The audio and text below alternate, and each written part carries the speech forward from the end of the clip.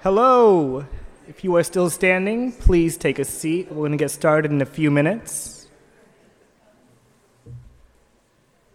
So thank you for coming to the first ever Napa City Council debate hosted by the Associated Students of Napa Valley College.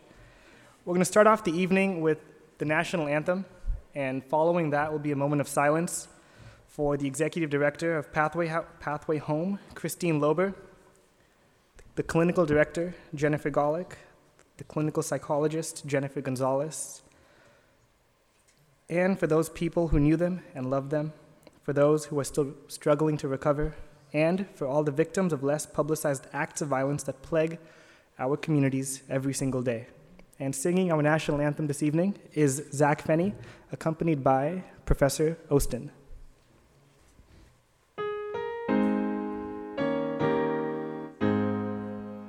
Oh, say, can you see by the dawn's early light what so proudly we'd hailed at the twilight's last gleaming, whose broad stripes and bright stars through the perilous fight o'er the ramparts we'd watch were so gallantly streaming, and the rocket's red glare, the bombs bursting in air, gave proof through the night that our flag was still there.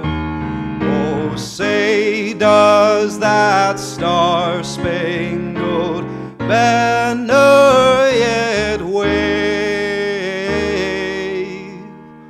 o'er the land of the free and the home of the brave?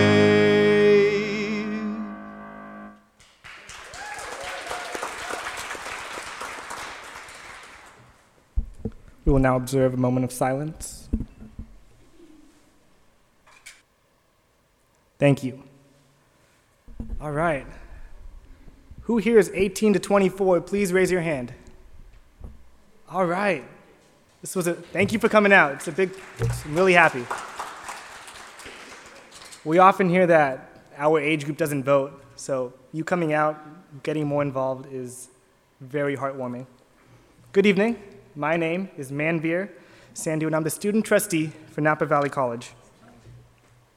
Before I begin my opening remarks, I want to point out that the emergency exits are the same doors you entered from, and the bathrooms are when you entered the main building on the right-hand side. That's where the restrooms are. Every 4 years, there is a presidential election, and it gets a massive amount of coverage. But how much does a presidential election affect your daily life?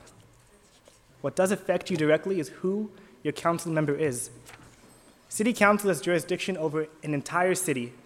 For example, if they wanted, they could impose a curfew on the entire city or make it a fine to walk with your right foot on, right shoe. I know these are extreme examples, but I want you to understand the power that lies in city council. We live in a country that gives us all a way to be involved with how our nation operates, and that is by voting. Unfortunately, we aren't very good at it. A good example to show where we stand as a nation in voting would be to compare it to a student exam. If a student gets an F on a test, we tell them, study better, read the chapter again, make notes, and even make a flashcard to take on the day of the test. And we tell them all of this because an F is not passing, it is far below average. Our voting average as a nation is an F, and for some reason we are complacent. That must change. As a society, we all must hold ourselves accountable and read what is on the ballot, read who the candidates are, and study the effects of a ballot measure, such as Measure C and Measure D. How many parents are in here tonight? Raise your hand. How many parents? All right. How can I expect you to be civically engaged when You might not know what chapter your child's on in school, or the names of their teachers. Maybe I'm wrong. I hope I'm wrong. Prove me wrong, and in the 2018 election, go out there and vote. Hello? When someone says something, freedom of speech is quickly mentioned. But when someone doesn't vote, does anyone say, hey, you have the right to vote, so go and vote? Let me put it this way. If I have a jacket and I don't wear that jacket, I will return that jacket. Well, really, my mom will take it to the store and return it. I'm not saying that we will lose our right to vote, but we sure are making a good case to keep it. Everyone here who can vote must vote. It is imperative that we stay engaged, or else democracy will not be the same. And on the topic of being engaged, tonight's topics will be housing, traffic, homelessness, tourism, Measure C, Measure D, education, and the proposed Napa Civic Center complex. I hope you walk away from tonight's debate with a better understanding of who these candidates are and what their views are on the issues Napa is facing today and will face down the road. And with that, I'd like to introduce to you tonight's candidates: Ricky Hurtado, Mary Luros, James Hinton, Bernie Narvez, and Vice Mayor Peter Mott.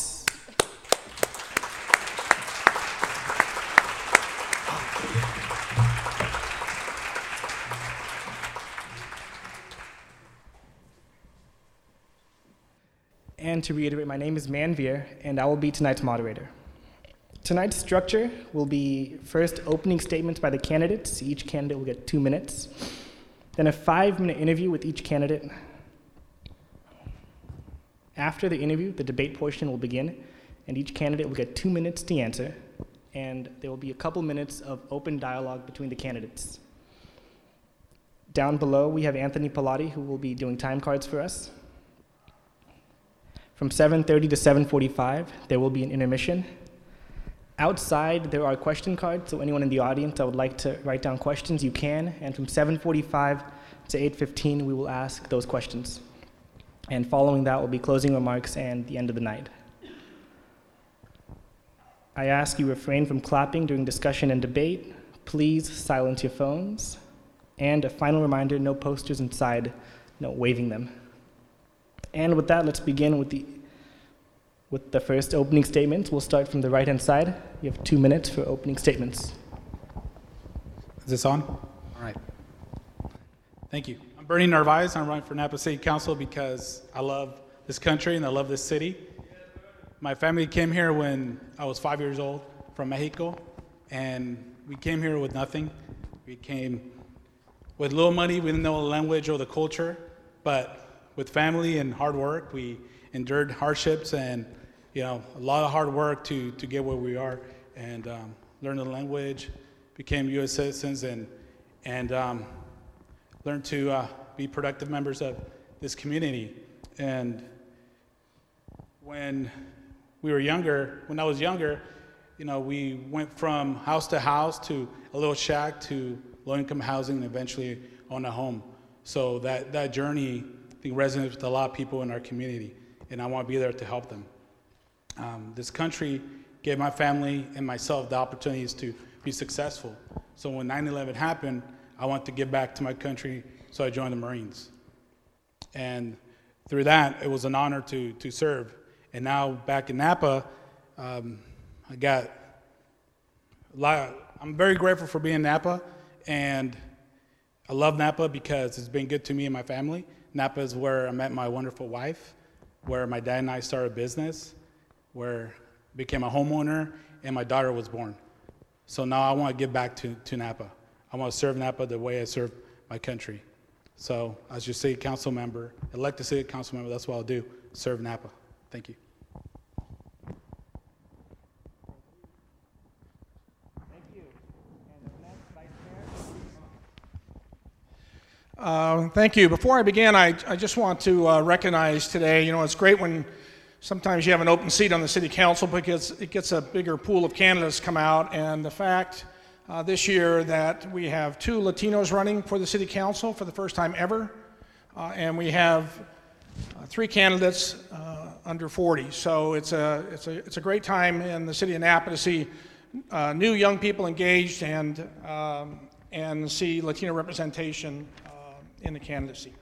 I'm going to read this, and I think you'll understand why when I get done. My name is Peter Mott. I've served Napa for the past 12 years as a city councilman and a member of the Napa Housing Authority. I currently sit on the Sanitation District Board, having done so for the last 6 years. And I'm an alternate on the Napa Vallejo Waste Management Authority and Napa County Flood Control Board. During the last 12 years as a council member, I have served 3 years on the Waste Management Authority, 2 years in the Downtown Specific Plan, been a member of the Napa County Transportation and Planning Agency, the Traffic Advisory Committee. I spent 2 years on the Joint City-County Affordable Housing Task Force, a year on the Napa County Gang and Youth Violence Commission. And prior to my election, as a council member, I served 2 years on the Planning Commission and 3 years with the Community Development Block Grant Committee. As a member of the council, I've worked to develop and energize our downtown, including returning to two-way streets, establishing our in-house 10-mile street repaving program, approved multiple affordable housing projects and 8 new parks. But most importantly, I've been diligent in working to have a strong, solid, balanced budget. I've helped see the city through 2 floods, a massive earthquake, a major fire, and a significant economic downturn. Outside of my official council duties, I've worked to improve the lives of local residents in many ways. I formed the Association of Napa Neighborhoods, predecessor to what we kind of do these days in Nextdoor, which is to engage neighbors in neighborhoods. I reestablished with others the popular 4th of July parade and helped develop Celebrating Seniors, an annual event for our senior population. I'm married to my beautiful wife Nancy, and I have 2 daughters who actually attend this school, and I'm a member of the Napa Sunrise Rotary Club, the Napa Elks, and the Native Sons of California. Thank you, thank you. And up next, we have James Hinton. Hello, Napa Valley. I want to thank the Associated Students of Napa Valley College for hosting this debate tonight. I'm really excited about this opportunity. As a regular person that attends these city council meetings, we get the opportunity to provide comments and ask questions about the projects they're discussing, but a lot of times those questions are ignored and go unanswered. But with tonight's forum set up in a debate style, hopefully some of the questions that I've been asking over the years at the Napa City Council will get answered tonight.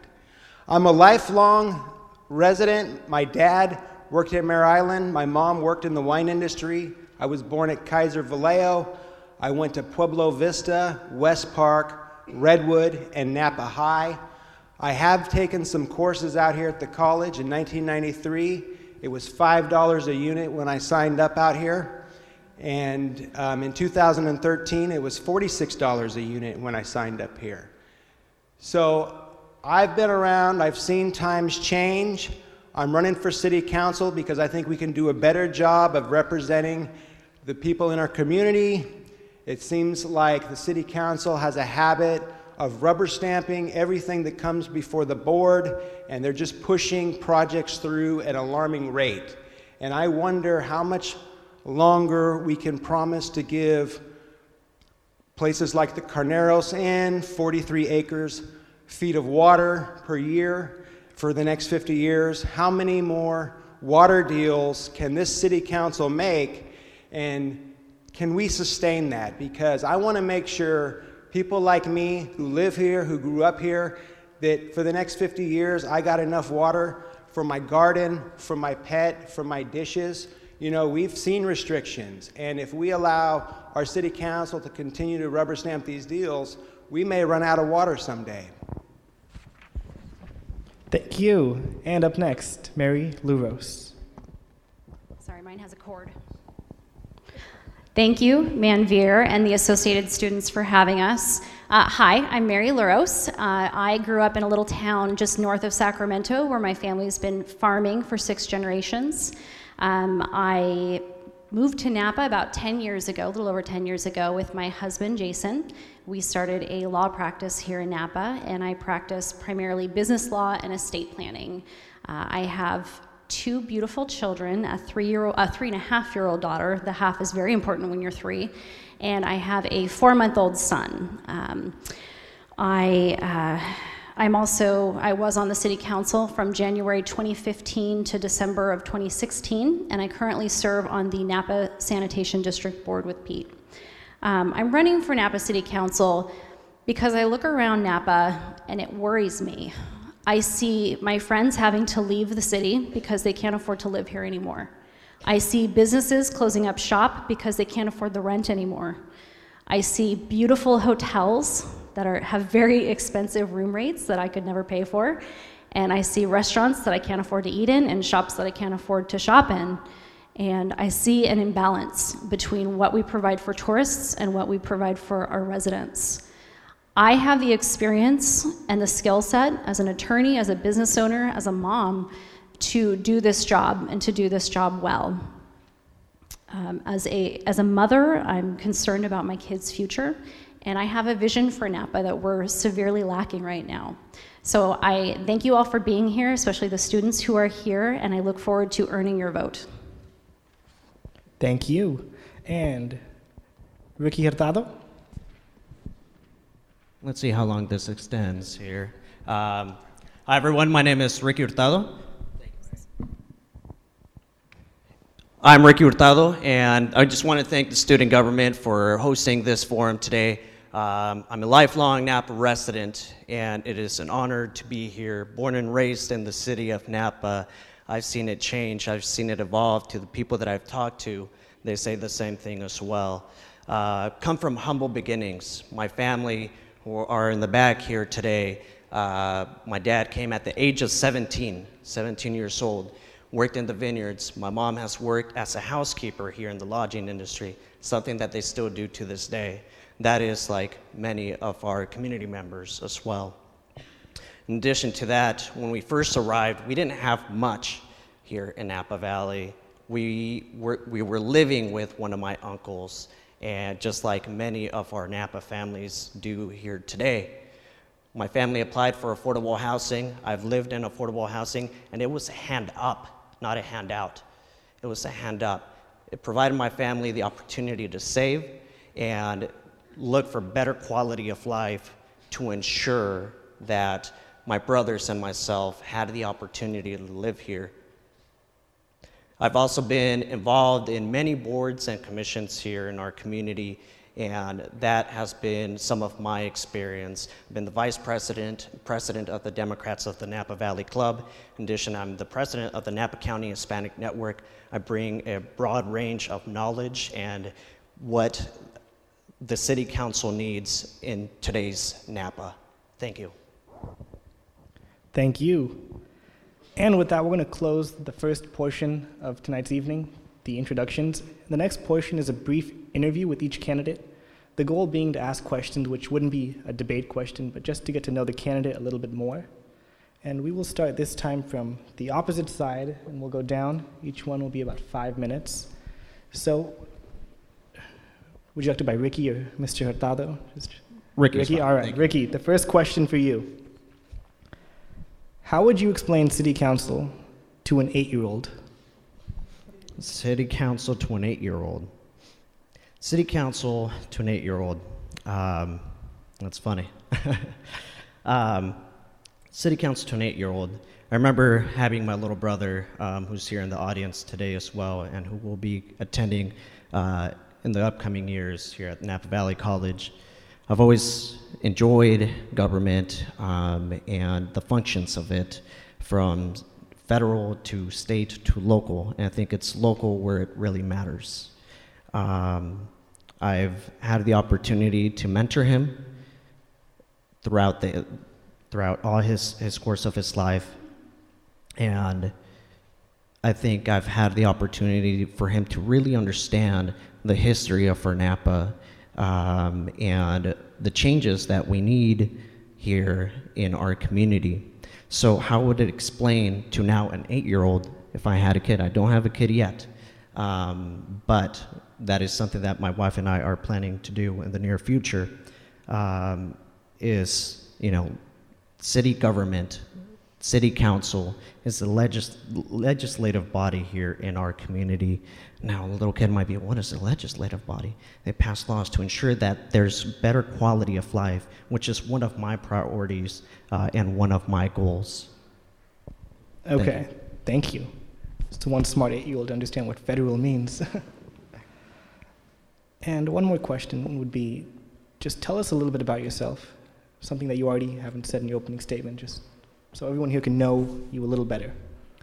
Yeah, definitely. Thank you, Manveer. How he said, I've served on several boards. There's limited time, and some of the boards that I've been part of said is the president of the Napa County Hispanic Network. I've served with them for over 4 years now. In addition to that, I've also been appointed to the Napa County Fair Association Board, where I've served, and now I'm the treasurer for the last couple years. And I also am part of the Fair Housing of Napa Valley, making sure that we bring equitable housing practices here in our Napa Valley, from American Canyon to Calistoga and in the city of Napa. And I've served, I said, as the vice president and president of the Democrats of Napa Valley. Yes, I am 26 years old. Final question would be, as 26, it is on the younger side, what motivated you to run in the first place? What motivated me to run is seeing our community being forced out. There's recently a recent Register article that stated that some of our students, there's low enrollment in our schools, and that is due to housing costs. Young families like myself can't afford to live here in our community. They're being forced to live elsewhere.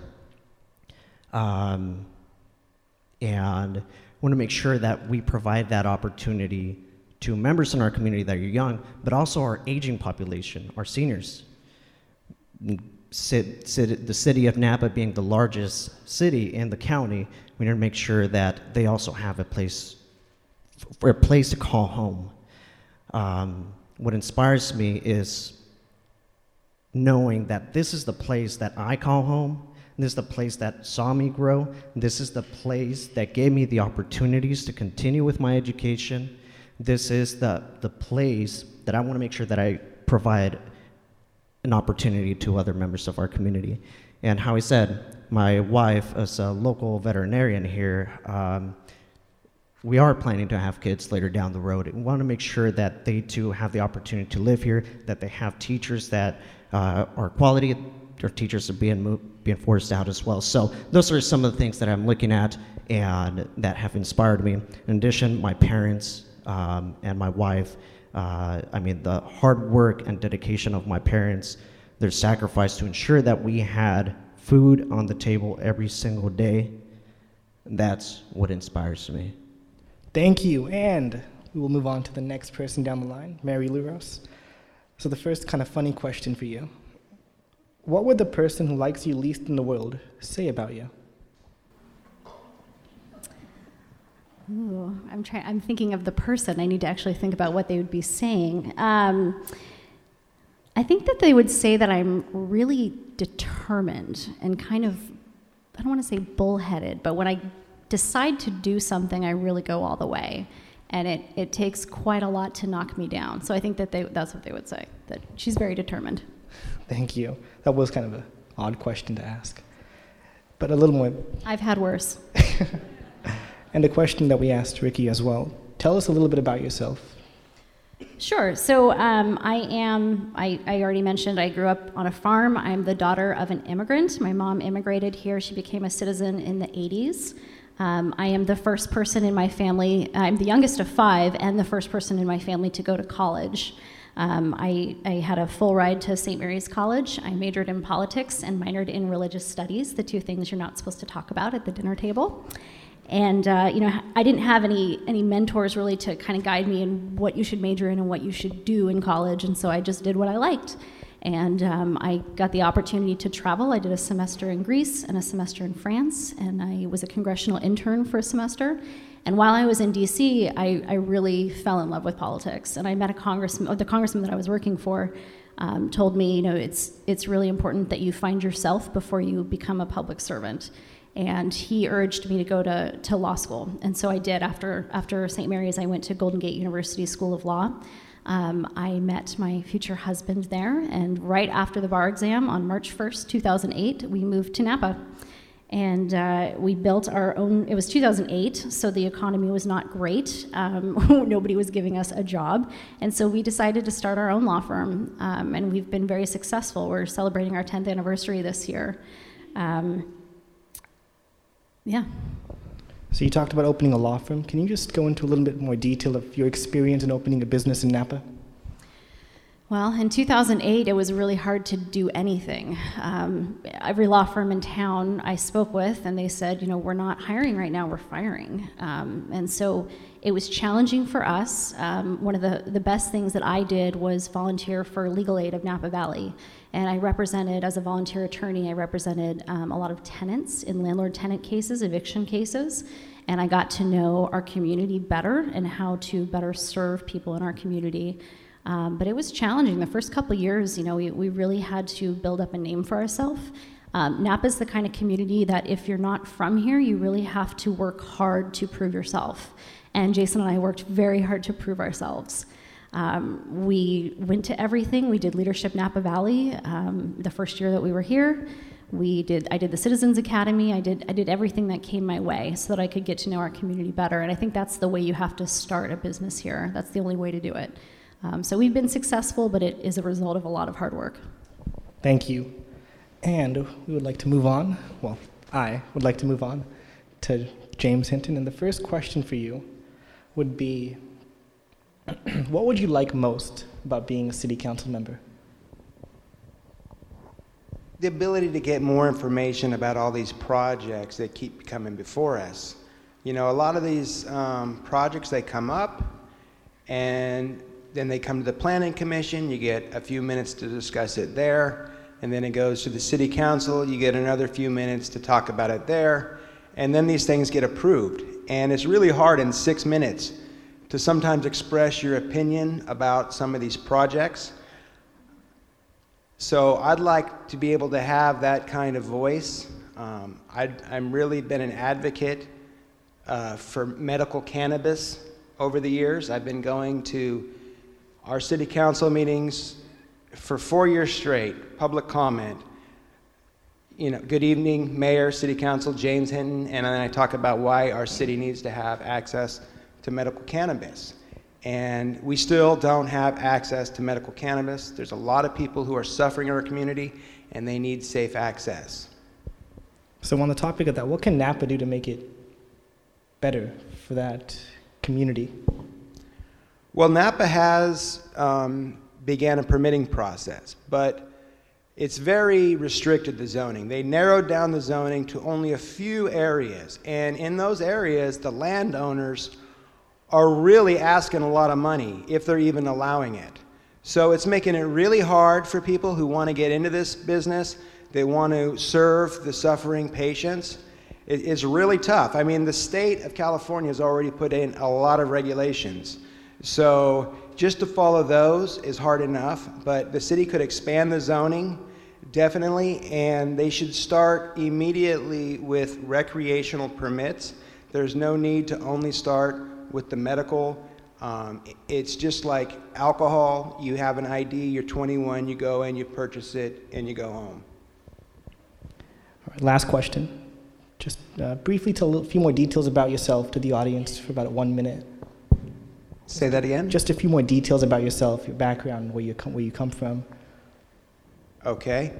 So after I graduated from Napa High in 1992, I started a small business, Ballpark Sports Cards, right across from the high school on Jefferson on August 1st, 1992. I didn't even have my driver's license yet. I got that after my birthday passed at the end of the month. So after a year and a half of that, I sold the business for a profit, and I got into the wine industry, where I worked a total of 6 crushes or harvests, you want to call it.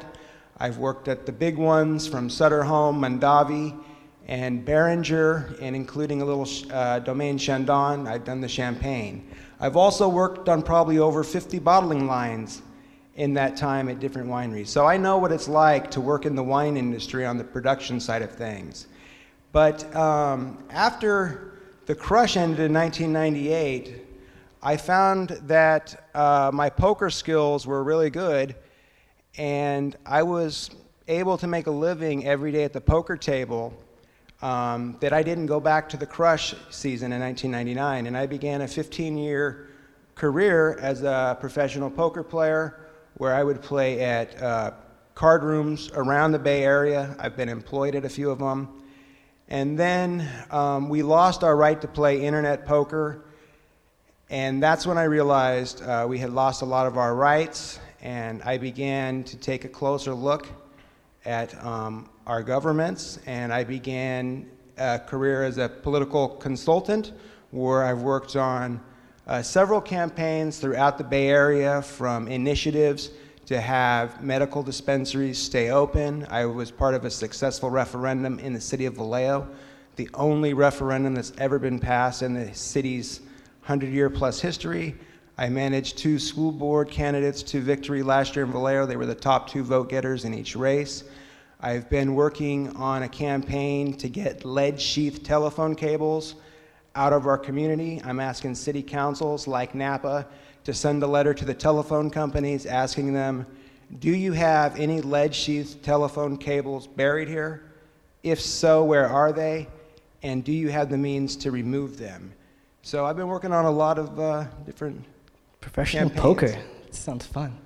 It was. Thank you. And up next. So your first question, what's your favorite book and why? Favorite book?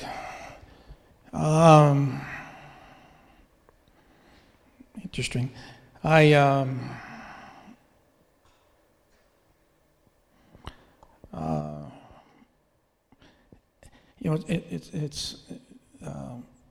It's funny because you get stuck in your head what you went through and you're reading school, and then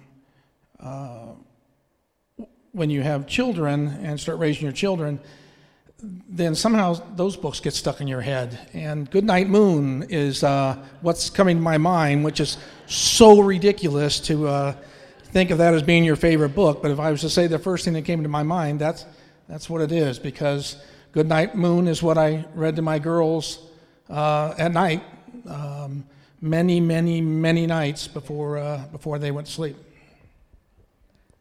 I personally don't know what book that is. Yeah, well, I have my reading. you likely will.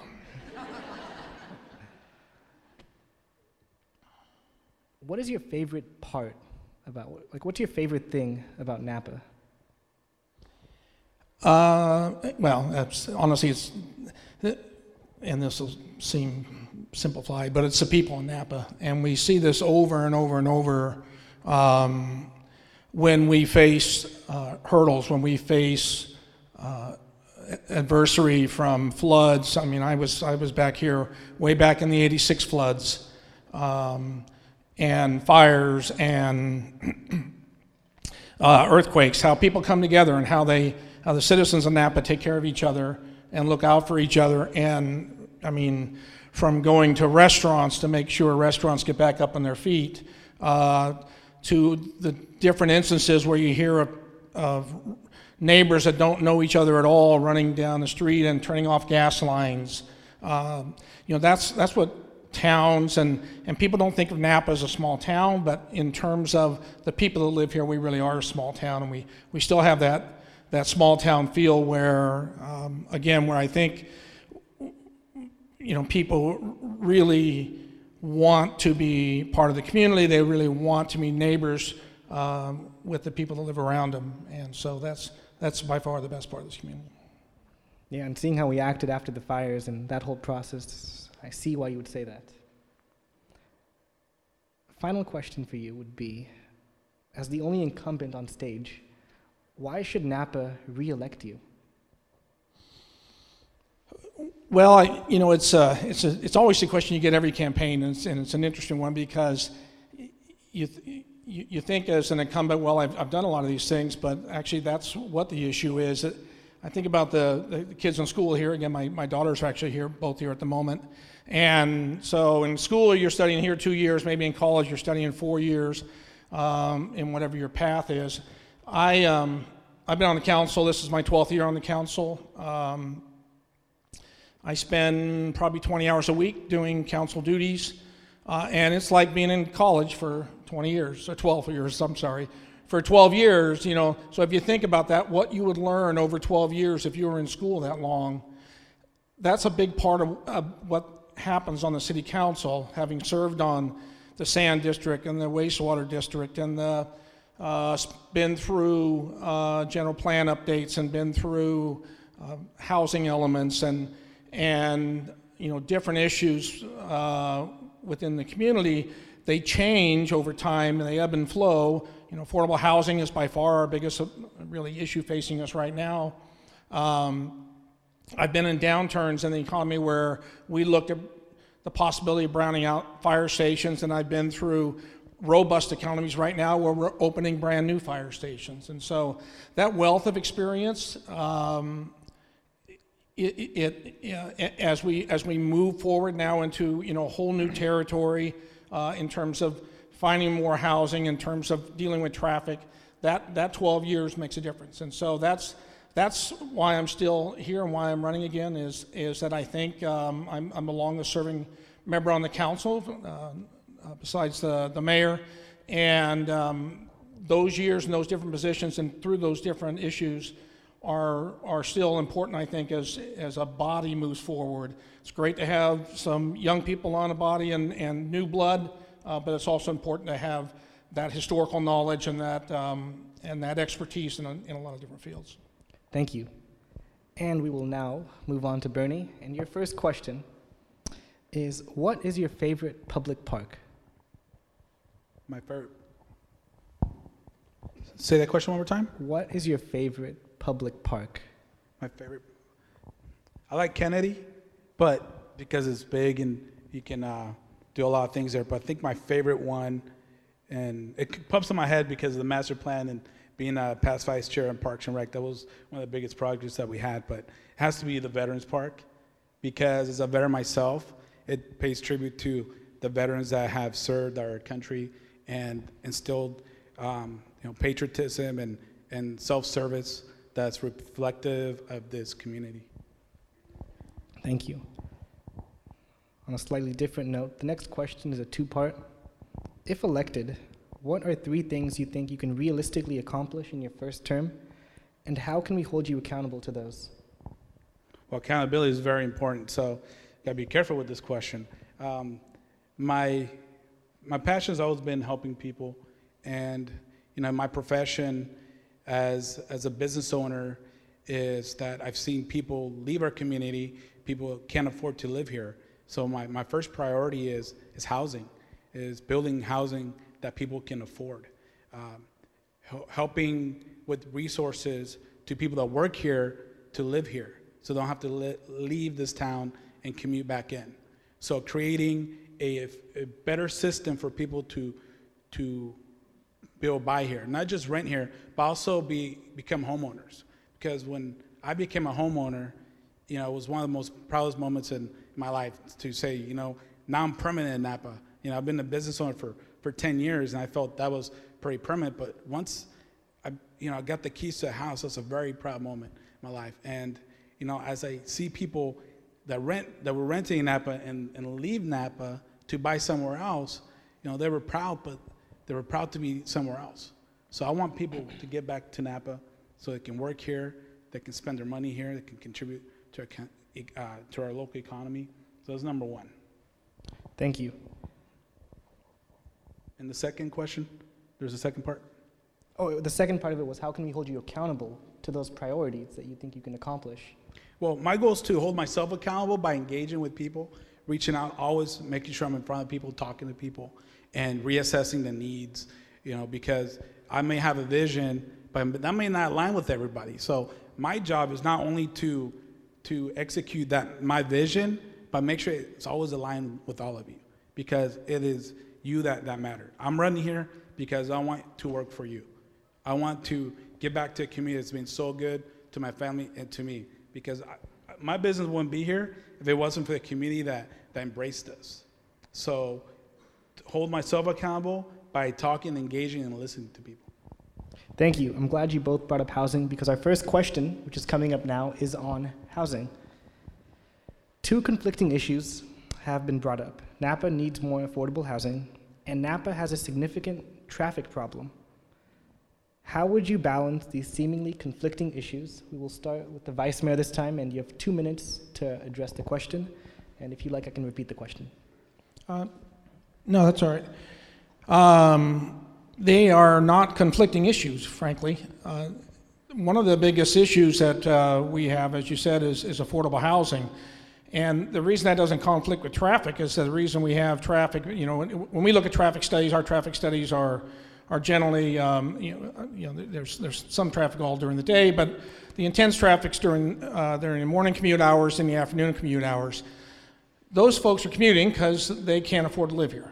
And if they could afford to find housing here and quality housing here that they could afford, again, I have nothing against our neighborhood cities, but if you're working here and you have a choice of living here or Vallejo or Fairfield or Sassoon, I'm willing to say that a number of those people would choose to live in the city of Napa. We have great schools, we have a great community.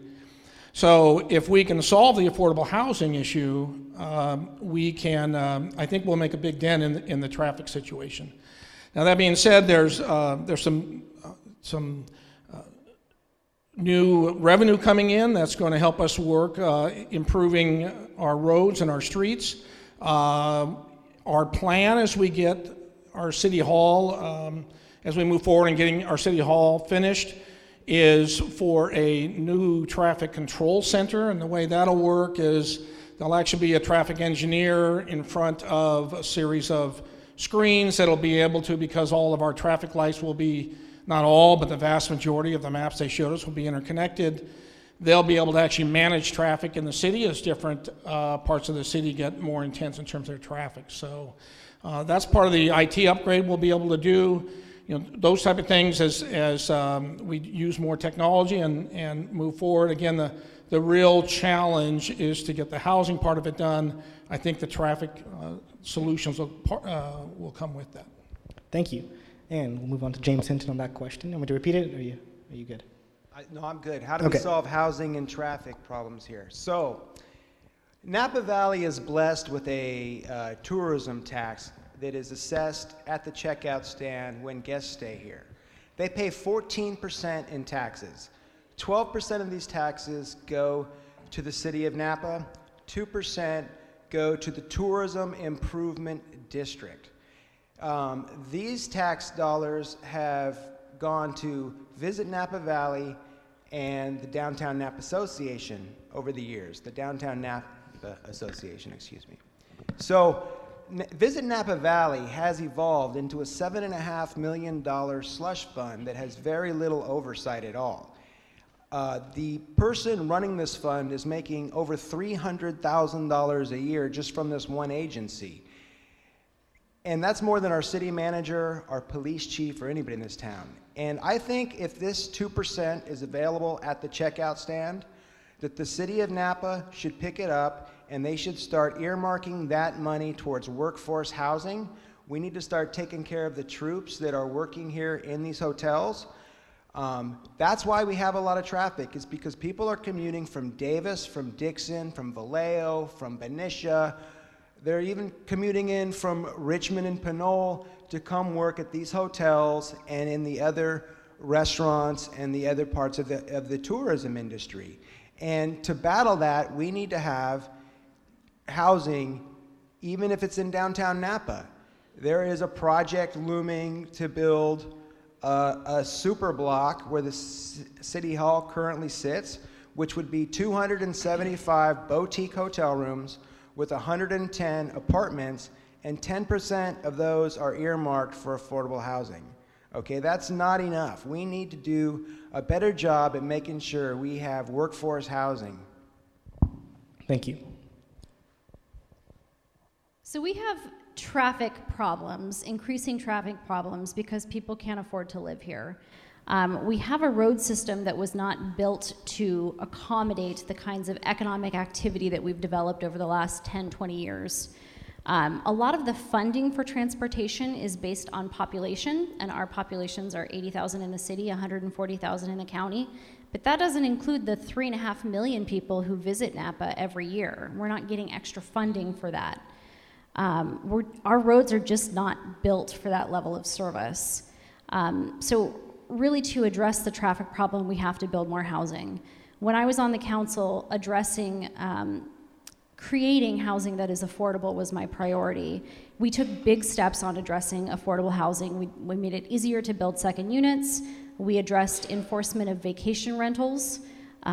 We fast-tracked affordable housing projects. We increased our in lieu development fees for affordable housing. Unfortunately, not much has been done since then. There's no innovative solutions on the council right now for how to address housing. If I was elected, one of the first things that I would do is create an inclusionary housing ordinance. There's no reason why Napa shouldn't have one now. It's a policy that would require housing developers to specify a certain percentage of low or moderate income units for each residential development. So not only does it increase the amount of affordable units, but it integrates those units with regular market rate housing, so it creates some economic diversity. But in order to build more units, we also need more money. Napa County has to compete with all of the other Bay Area counties, most of whom have housing bonds that generate money. These grants require matching funds, and quite frankly, now that we don't have redevelopment agencies, we don't have those funds. So our economic growth keeps growing, we have a higher demand for housing, and we're just not meeting the demand. Thank you. Can you repeat the question again, please? Yeah. Two conflicting issues have been brought up. Napa needs more affordable housing, and Napa has a significant traffic problem. How would you balance these seemingly conflicting issues? Thank you, Manveer. Well, how Councilmember Mott said, they're not conflicting. They go hand in hand. People should be able to work where they live. That's what should be happening, and that would be one of my number one priorities. We need to stop talking about housing. It continues to come up in every election cycle. It continues to come up every single time, but we need to start doing a little more, and I am committed to that. I want to make sure that we streamline the process of getting through permits, and make sure that we streamline the process as well of getting affordable housing units. We also need to make sure that we have housing, yes, in the downtown area as well. This will also benefit the local businesses in the downtown area. Traffic I lived for 4 years in American Canyon. I really do consider myself a resident of the Napa Valley. Because I've worked up Valley, I've lived in American Canyon, I've worked here, and I've lived majority of my life in the city of Napa. Traffic was brutal. We wake up, go to high school, went to Napa High School, had early flight, had to wake up every morning at 5 a.m. to make sure that I got to class on time. My poor mom, she would make sure that my little brother was ready so we could take them to daycare. These are some of the people, like myself, who are going through these things. They're finding housing outside, and they're trying to come into the city of Napa to work. So we need to make sure that we provide these solutions, and I will make sure that I am the voice for our community because I've lived there. Thank you.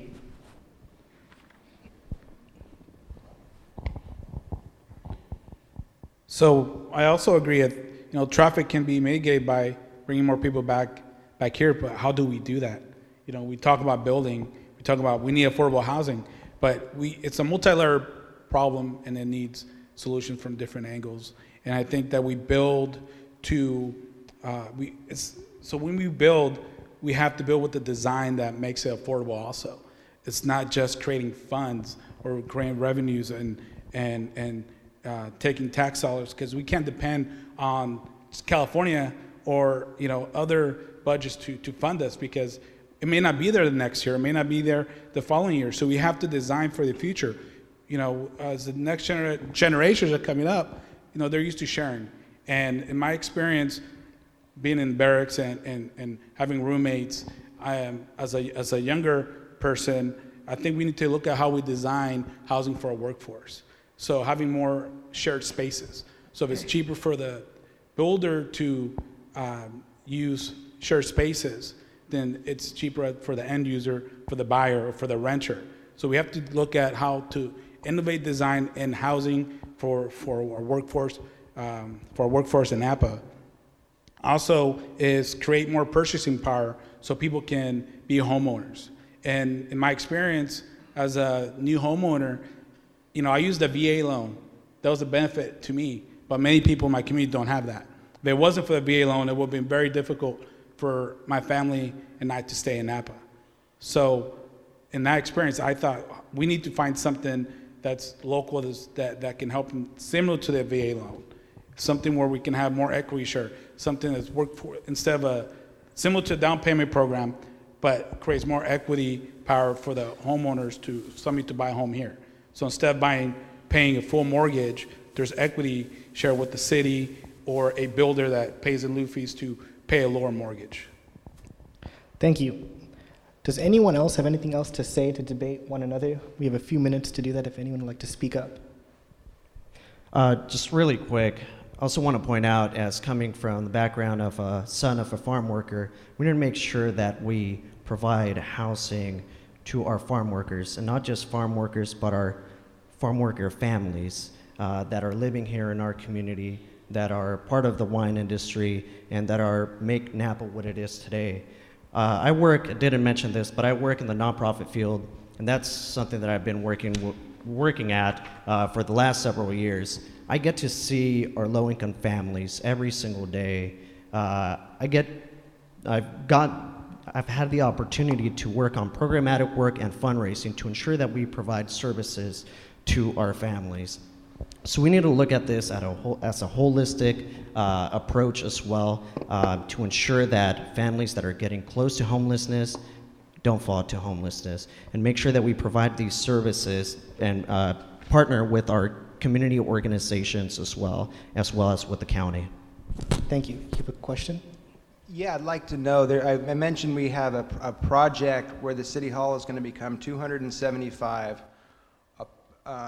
boutique hotel and 110 residential units, 10% for affordable housing. And I'd like to know, is there a residential developer for this project and who it is? Because I keep asking this at the city council meeting, it keeps going unanswered. We have a question later on in the evening on that complex.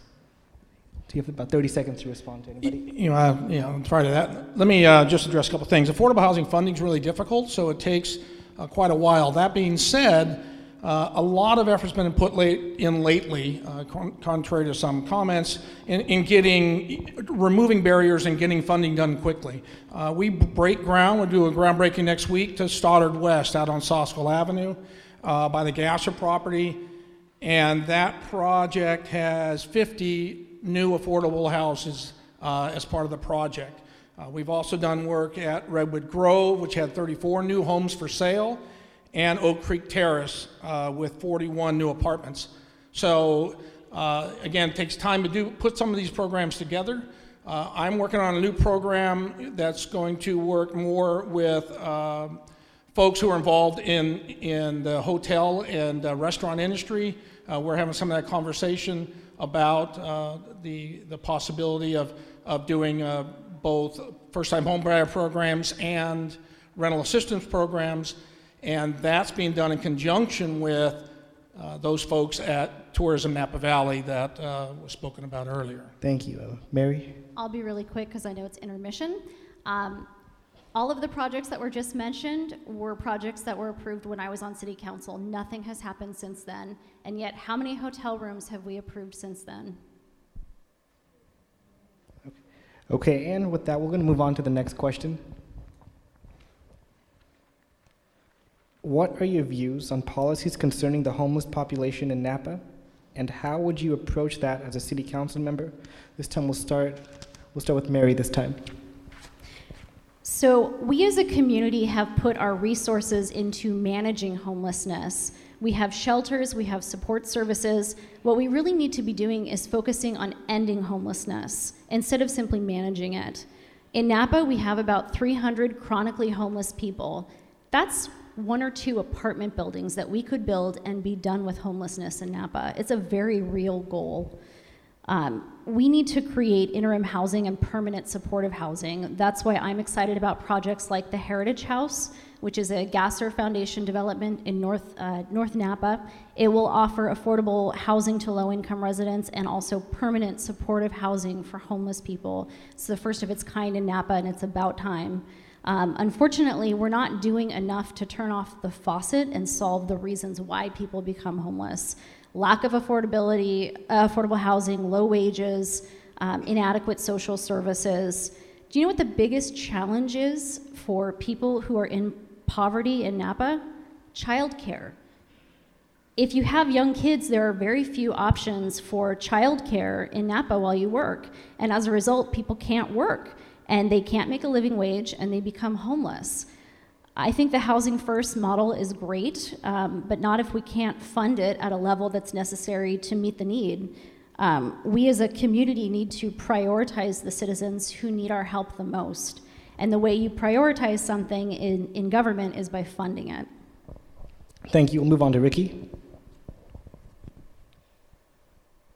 A lot of the homeless population here in the county of Napa, in the city of Napa, are people in our community, people that have lived here for many years. A lot of them are long-term Napa residents. Matter of fact, it's 41% have lived here between 25 to 49 years. 23 have lived here for over 50 years. These are our neighbors. These are people that we've gone to church with. These are people that we've played sports with. These are a lot of my friends that I continue to see. I work at Cope Family Center. Right in front of us is Hope Center. Get to say hi to a lot of our homeless population in the morning. Good morning. It's something that they need. We need to make sure that when we talk about homelessness, that we also approach it with wraparound services. Yes, housing first approach is great, and we need to do that, but we also need to make sure that we provide the skills that they need once provided the housing. We need to make sure that victims, I say survivors of domestic violence, aren't prone to be living in homelessness. These are some of the things that I'm looking at. I want to make sure that I will represent while on city council. And we need to make sure that we really utilize, working in the nonprofit field has really opened my views. And I think the city and the county are doing a great job working with Abode and making sure that we're providing that housing first model to the homeless population. But let's reach out to other nonprofits. Let's make sure that we support our community to the best extent possible. Thank you. So homelessness is a big issue, and it's not just housing them, but also providing services to help them get out of the habits that got them to being homeless. Opportunity, life skills, teach them a way to be proud members of our community. And homelessness means different things. There's young adults that don't want to be at home and are living in people's couches. There's domestic abuse victims that are trying to go to a safe place. And I think we have a lot of resources, but we can do a lot better. And it's not just housing them, but creating more opportunities for them to be better. When I was young, my family, we were homeless. We moved from living room to living room. The one thing that got us out of it was opportunities to improve ourselves, to learn, to do better, to learn skills, to be able to afford out of being homelessness into a safer space. Thank you. Vice Mayor? We're never going to solve homelessness. We're going to significantly make a dent in it, I hope. But we've been working on this, as every community in the Bay Area has, for years and years. Where we're getting is making progress. And we've done a lot of work here in the city of Napa between our emergency winter shelter to make sure that those most at risk have a place during the winter, making that available and funding it, to make sure recently changing our South Napa homeless shelter to a wet facility, meaning they don't do drug testing or alcohol testing to come in, again, to make sure that we can get them in a bed. Yet we go out and survey our homeless population every single year, and we know that there are a number of them that will not take any services. There's also a significant mental health issue within the homeless, and we need to keep addressing that. I was happy to hear Mary mention the Heritage House. The Heritage House is an old senior facility that is over behind the hospital that is going to be a multifaceted homeless center with on-site facilities to help them and some mental health care as well. I originally went in 6 years ago to talk to Joe Peatman, the president of the Gasser Foundation, about that very facility and making that into some type of homeless facility. Instead, it went through a process of trying to get developed. That process failed. Gasser became interested again, went through a number of funding processes, and only just a couple days ago received $1 million grant to get the whole program done. So that's coming online very, very soon. But again, it often takes many, many years to get some of these type of things done. So I think we're doing a really good job trying to deal with the issue. But as you know, and I think all of you recognize, it's a significant, extensive issue that is very difficult to solve. Thank you. So homeless is a big issue. Is this on? Oh. Homelessness is a big issue here. If you look at the east bank of the Napa River, north of Imola, there is a homeless encampment out there. And a lot of cities are tackling this different ways. I think right now it's a little premature for Napa to come up with a game plan, because ABAG is tackling this issue, and very soon they're going to be releasing guidelines that the city of Napa is basically going to have to adopt and to follow. And we need to put ourselves in position to where they give us the guidelines, we make the highest use of the funds available to go after the kind of programs that are going to solve homeless issues, like mental health issues. Now, what's exciting is Berkeley Tuesday night, they passed a new ordinance unanimously to bring micro units. And these are micro pads with 160 square foot. They're stackable, and they plan on being able to rent these out for $1,000 a month or less, depending on what the people are dealing with. But they're going to start using these micro pads on these micro units to start addressing the issues there. So I think when we get the guidelines from ABAG, we need to be ready to take our money and apply them to the best programs to treat these issues that we have in front of us. Thank you. Does anyone else have anyone to add? Does anyone else have anything to add to the discussion? Okay, we will move on to the next question. As you all know, Napa has emerged as an important destination for tourism. How are you going to balance the interests of the local community and tourism? We will start this time with Bernie. Thank you for that question. So, we allow tourists to come into the backyard and enjoy our beautiful valley, and I think it's time for us to reap some of the benefits of what's coming in from tourist dollars, and to address some of these issues with housing and traffic and homeless empowerment.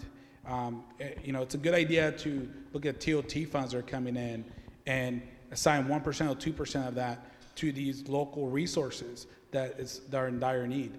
Because if we continue to do this, we're going to continue to collect money and not really bring it back to our community. We have to bring it back to the community and reinforce the dire needs that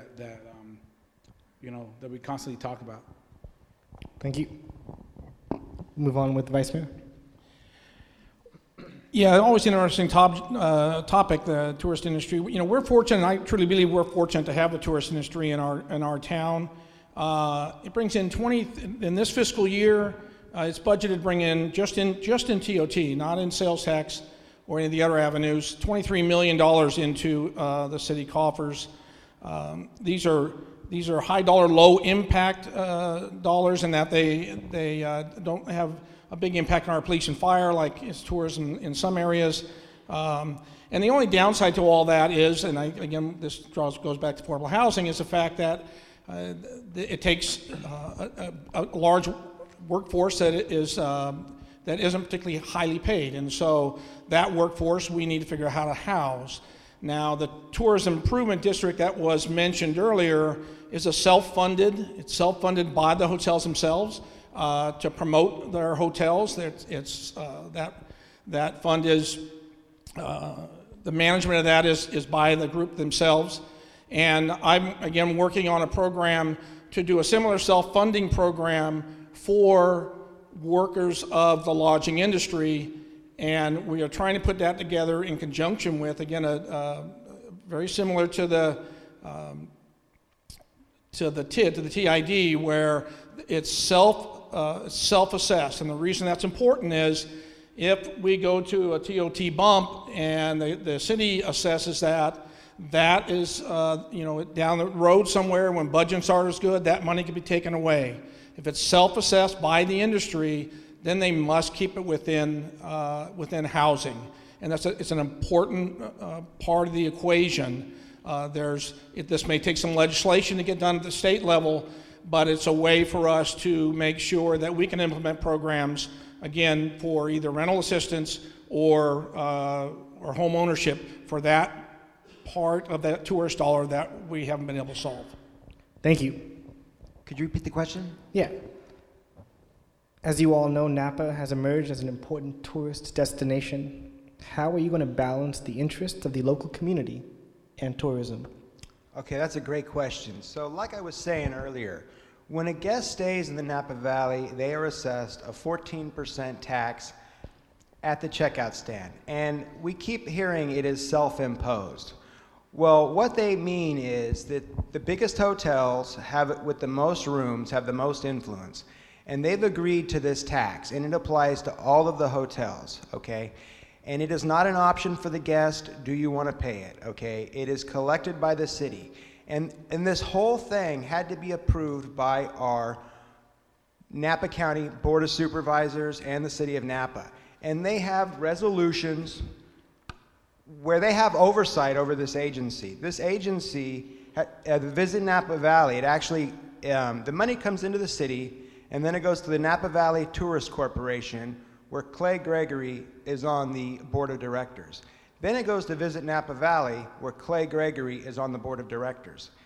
And he makes more money than anybody there, over $300,000 a year before his bonuses. Then they move more money over to something called Flavor Napa Valley, another $700,000, where again, this guy Clay Gregory is on the board of directors. And nobody on our city council is watching how all this money is going. And we need to rein it in, collect the whole 14% at the checkout stand in the city of Napa. Earmark 4% of that towards workforce housing.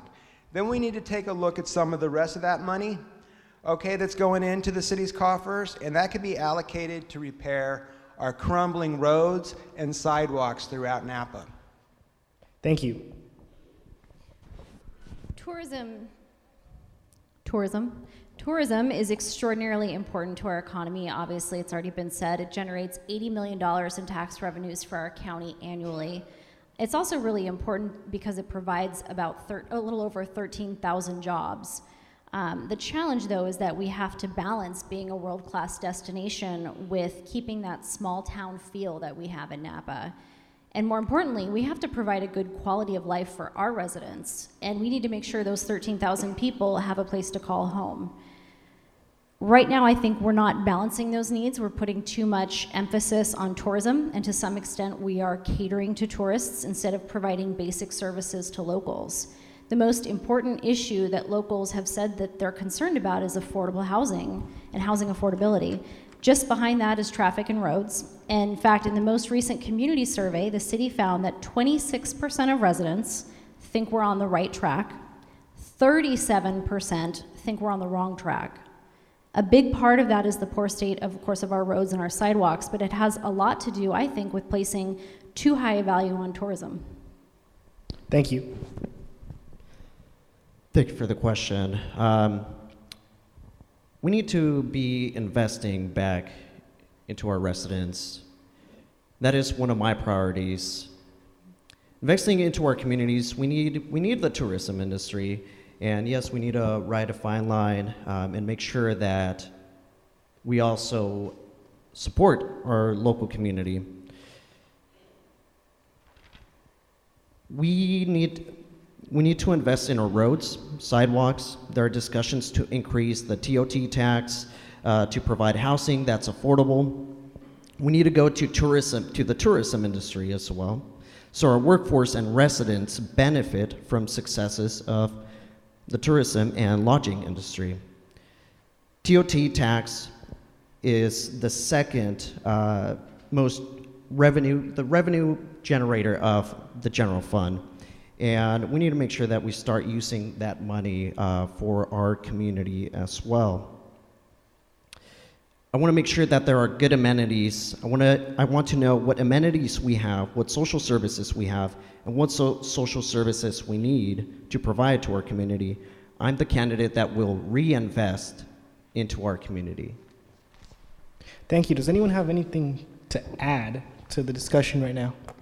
I'd like to add, so when we look at the revenues coming in, we have property tax, sales tax, and TOT tax. And if you look at the projected growth, TOT tax is at 16% for the next year, and property and sales tax at 4%.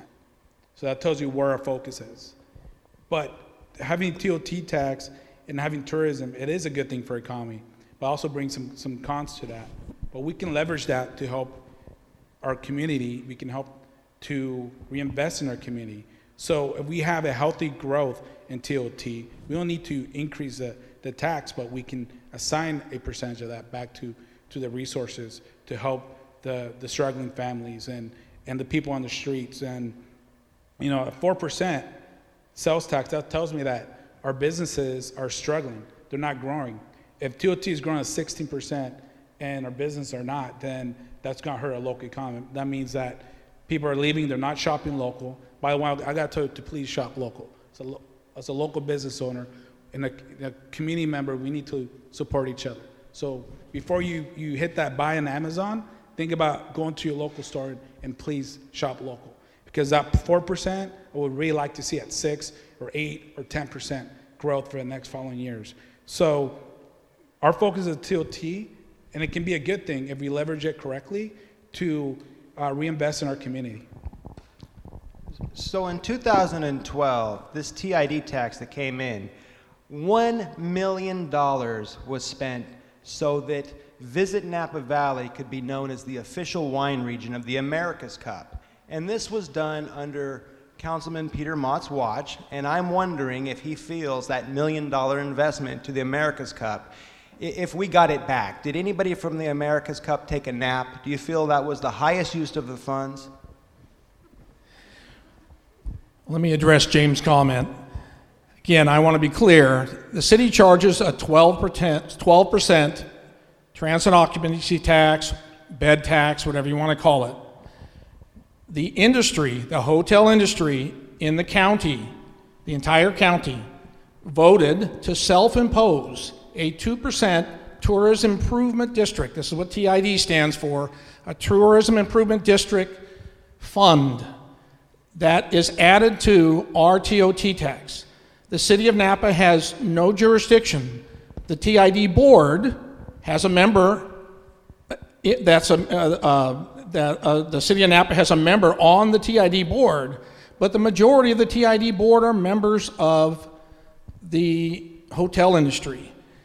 It is and can only be used for tourism destination advertising. That's why you see the city of San Diego on your TV screen all the time, and the city of Monterey, and recently there was some weird city that's now done a TID. It's done quite often around California and other parts of Denver. Denver is now advertising in California. And so we don't have jurisdiction over that. I would not have spent $1 million on the America's Cup, but the city council did not have the authority to make that decision. That 2% on top, that 2% additional fund, is under their jurisdiction purely. Would anyone like to add anything to the discussion on this topic? You know, Peter, you said we don't have jurisdiction over that, but we definitely have influence. If we have 2% that they self-assessed to bring in more money, to bring in, to use that money to bring in more tourists, we can definitely have a conversation about addressing their workforce issues. I mean, talking to the local hotel owners in the local food industry, they're saying we don't have enough workers because they're leaving, and they don't live here, and it's hard for them to come to our town. So we can have a conversation. There's nothing wrong with engaging and saying, I know we don't have jurisdiction, but there's a problem that we all have. And the hotel and the food industry are very vocal about this issue. We can work together, and as a council member, I will take lead in having that conversation, say, what can we do about that 2%? Can we take maybe 0.5% and add it to housing, to low-income housing, so your workers can live here? I mean, those are solutions by having a conversation and trying to get to a place where we can improve. And just if I can address that real quick, again, I mentioned just a bit ago, we're having that conversation. We're recommending to the hotel industry, and when I say we, it's not the council, it's a small group that's recommended to the hotel industry to add a 1% additional self-imposed fund, 1% on top of the 14%, to do affordable housing. It means millions of dollars of affordable housing a year, specifically for their employees. The challenge is you can't just universally implement that. It takes some additional legislation from the state level because of fair housing laws and some other issues. So that work's being done. We're trying to get there. But again, much better for them to self-impose, be able to use that to take care of their employees than have the ability of the city or the other jurisdictions or the county be able to redirect that funding. So conversations being had, work's being done on. I'm hoping we're going to get it done sometime in the next year. So who from the city is watching the money on the TID board? Again, we don't have oversight of that. It doesn't work that way. I thought you said the city has one member on the board. Well, who's the member on the? Yeah, the Yeah, mayor's who's a watching member. the On, money for us? The mayor's a member on the board. We have 2 minutes until intermission. Do you guys want to continue on this topic or close early? All right, with that, we will have a 15-minute interview outside. There are question cards. If you have a question, please fill it out and come back by 7:40. We will resume at 7:45. Thank you for being here for the first half. I mean, I'm in. They might have it already, color coordinated. All right, we about ready to get started again? All right, one clap. So the next question is on Measure C, and just so the audience knows, I'm just going to read what Measure C is, and we will start on that. Amending the Napa County General Plan and Zoning Code, creating water quality buffer zones within the agricultural watershed zoning district, and restricting tree removal within those zones, strengthening oak removal remediation standards, and establishing a permit program for oak tree removal once 795 acres of oak woodland have been removed.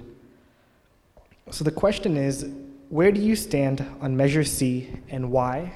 And we will start with James Hinton. Deforestation has become a big problem here. Years ago, before I was born, people used to come here to look at the Napa River because it was pristine, it was clean, you could see the fish and the habitat that were going up and down the river. And through all these projects that we've seen come through, the deforestation for vineyards has led to Napa River's decline.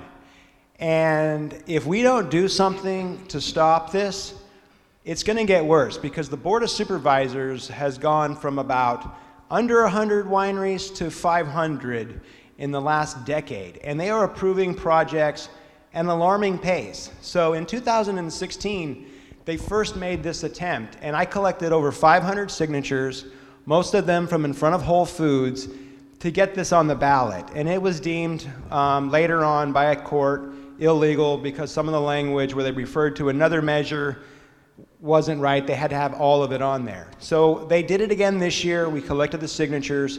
It's on the ballot. Is the legislation perfect? Probably not. But it is a step in the right direction to curb this kind of development that is hurting our water. And right now, the Milliken watershed is our cleanest drinking water. Napa gets its water from 3 sources: the California State Project, Milliken, and Lake Hennessy. And Milliken is our cleanest, purest water. So if we let them take down all the trees at the top of that watershed and put in their vineyards, every time it rains, that soil is going to be coming down the hill into our water with whatever kind of pesticides or chemicals they're using. So I am in full support of Measure C. It's the beginning to stop deforestation. Thank you. We'll move on to Mary. We have reached a crisis at the county level regarding what steps we should take to actually protect our environment. A few years ago when I was on council, we made the decision as a city to push the county on the watersheds, on protecting our watersheds. And the result was a joint city and county study of the Milliken and Hennessy watersheds, which right now is about 60% complete. In an ideal world, we'd be making decisions and law after we get that study, after we get the science and the facts. But because there are so many people who are upset with how our leaders are dealing with these issues, we have an initiative that does the wrong things for the right reasons. There was an independent legal analysis done on the measure which showed a significant likelihood that Measure C could be challenged on several different issues. I think it's a 70-page report about all of the issues with the measure. It overwhelmingly showed the flaws and ambiguities in the text. But the way the process works, as long as you meet the procedural requirements of the Elections Code, the board has to put it on the ballot. So one of the biggest issues with Measure C in my mind is that there are some ambiguities about which size buffer zone applies to a property. So property owners, as a result, are going to have a difficult time figuring it out, which could lead to unintentional violations. And violations are subject to criminal, civil, and administrative penalties. An example of one of the ambiguities: after you reach the 795-acre point, and you have to get a permit. If you want to remove more than 10 trees within 1 year, you have to apply for a use permit. You can't get a use permit unless one of the 10 exceptions applies, or if the permit allows removal of no more than 5 oak trees in 10 years. In other words, if one of the exceptions doesn't apply, you can get a permit to remove 10 trees, but only if you comply with the contradictory requirement that you remove not more than 5 trees in 10 years. I'm sorry, but we deserve better laws than that. Thank you. Although this is a county issue, I haven't taken a position on it yet. I've been meeting with groups of people, listening, studying the issue and the measure. I most importantly want to wait till April 16th, where the Democrats in Napa Valley are going to be having the pros and cons, the proponents of yes on C and no on C. The important thing to remember here is that everyone wants to make sure that our water supply in Napa County is protected. Everyone wants to make sure that our trees and woodlands are protected. As your next city council member, I want to ensure that we continue to educate and involve the public in the stewardship of the area's natural resources, just like it's highlighted in the general plan, and partner with county, school districts, and others to participate in community habitat enhancement work programs, as also highlighted in the general plan, and encourage the planting of native plant species in natural habitats and enhance plant and wildlife habitats in the city. Thank you. You know, our environment is just as important as our economy. And as I'm driving around town, I see no on C, and I see yes on C. But what I also see is the passion of our community to voice their concerns about our environment. But I think what's important is we need to bring everybody together about this issue and how to properly protect our environment. We need to bring all the cities and the counties and take the passion that you have for yes on C and get more facts to properly protect our environment together, all of us. Not the me versus you effect, but how can we make the Measure C even better that benefits both our economy and our environment at the same time? So I don't think the initiative is the best process. I'd like to see a better version of it and working together more collaboratively. So are you for or against it? At this moment, I'd say I'd like to see a better version, so be against this current initiative. Thank you. Yeah, Measure G is a really difficult proposition. I haven't taken a stance on this yet either. I'm concerned about the language in the measure and what it accomplishes. That being said, I also believe that the county needs to do more in terms of their efforts to protect our watersheds. And I believe they need to work to reevaluate their erosion control plans. I think they need to consider a more robust monitoring program. And so, I'm kind of waiting to see how some of that shakes out and have some more conversations.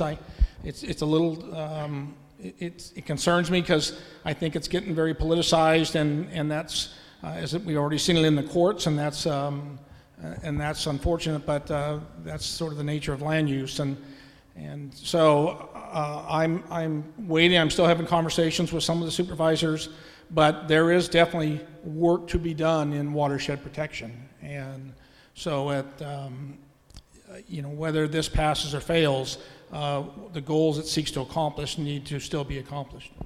Thank you. In time, we're not going to open up debate on this question. We will move on to Measure D, unless there is a significant audience interest on this specific issue. Or can we move on to Measure D?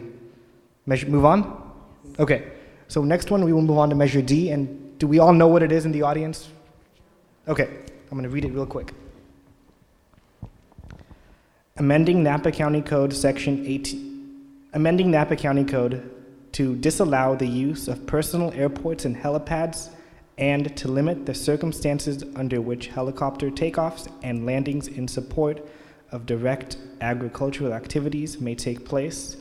We will start this time with Ricky. We'll start with Ricky to answer this question.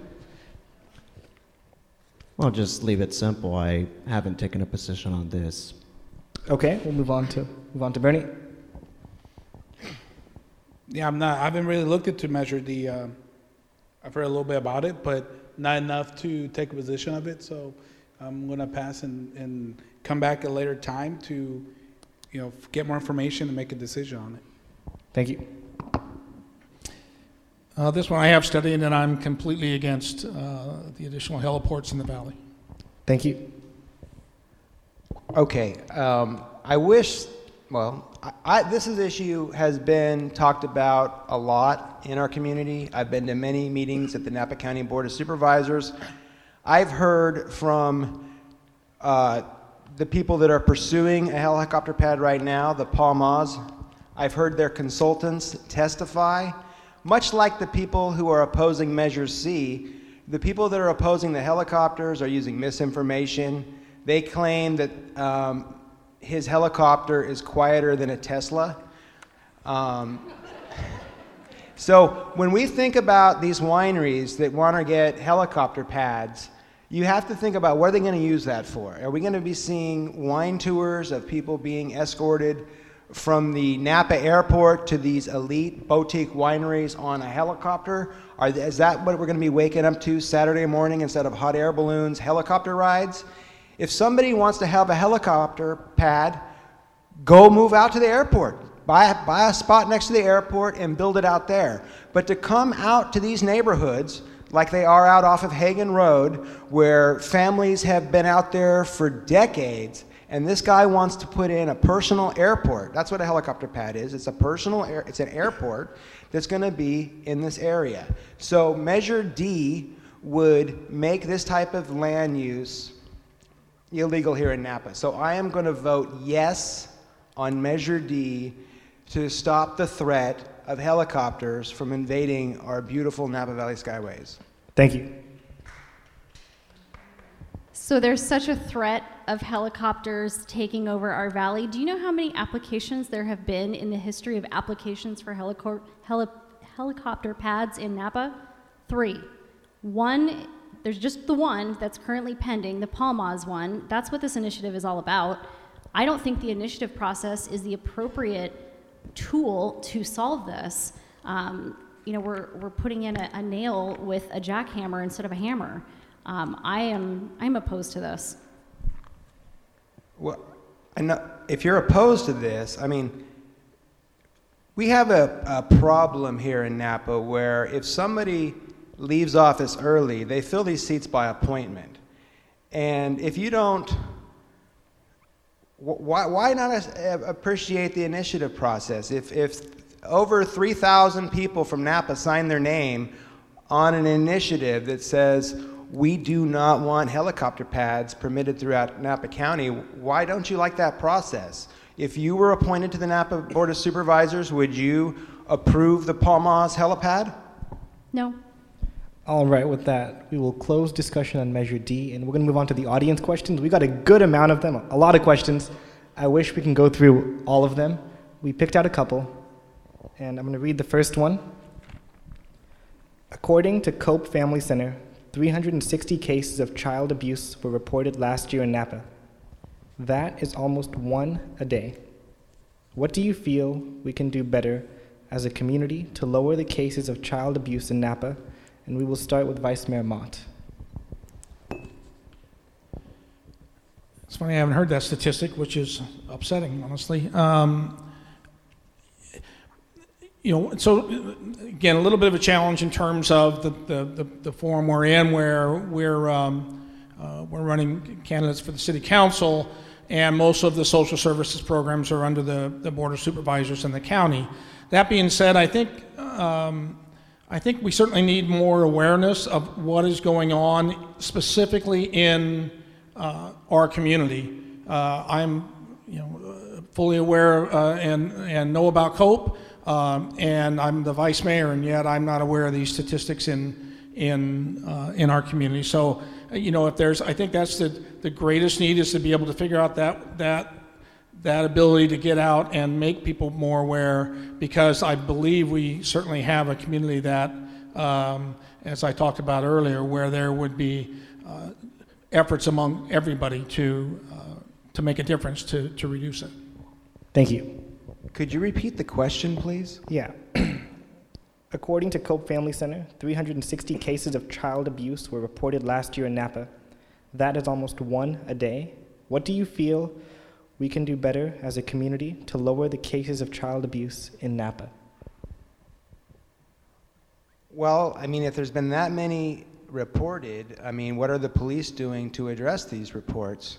I think if I was on the city council, I would form a citizens advisory task force where I would have the police chief with a member that is appointed from the Napa City Council to take on this situation, to have meetings, town halls, to bring in experts, to take a look at what other cities have done to combat this issue, what are the best practices that we could do in Napa. But if these numbers are real, I would be talking to our police department and our sheriff department about what they're doing to answer these calls, to check on them, to make sure if somebody is abusing children in Napa that they are incarcerated and stopped. So if this number is true and so forth, I think we should form a task force to deal with it and find the best practices. Thank you. To some extent, the city doesn't have a lot of power over it. Social services are a function of the county, but the city does play a role in the process, as evidenced by the Kaylee Slusher case. I mean, that was a terrible incident where the police department did get involved with such a case, and it's a tragedy. But I think James is right. I think we need to look into it. I think we need to do more research into what's causing this problem in our community, and also look at what other communities are doing to solve the problem.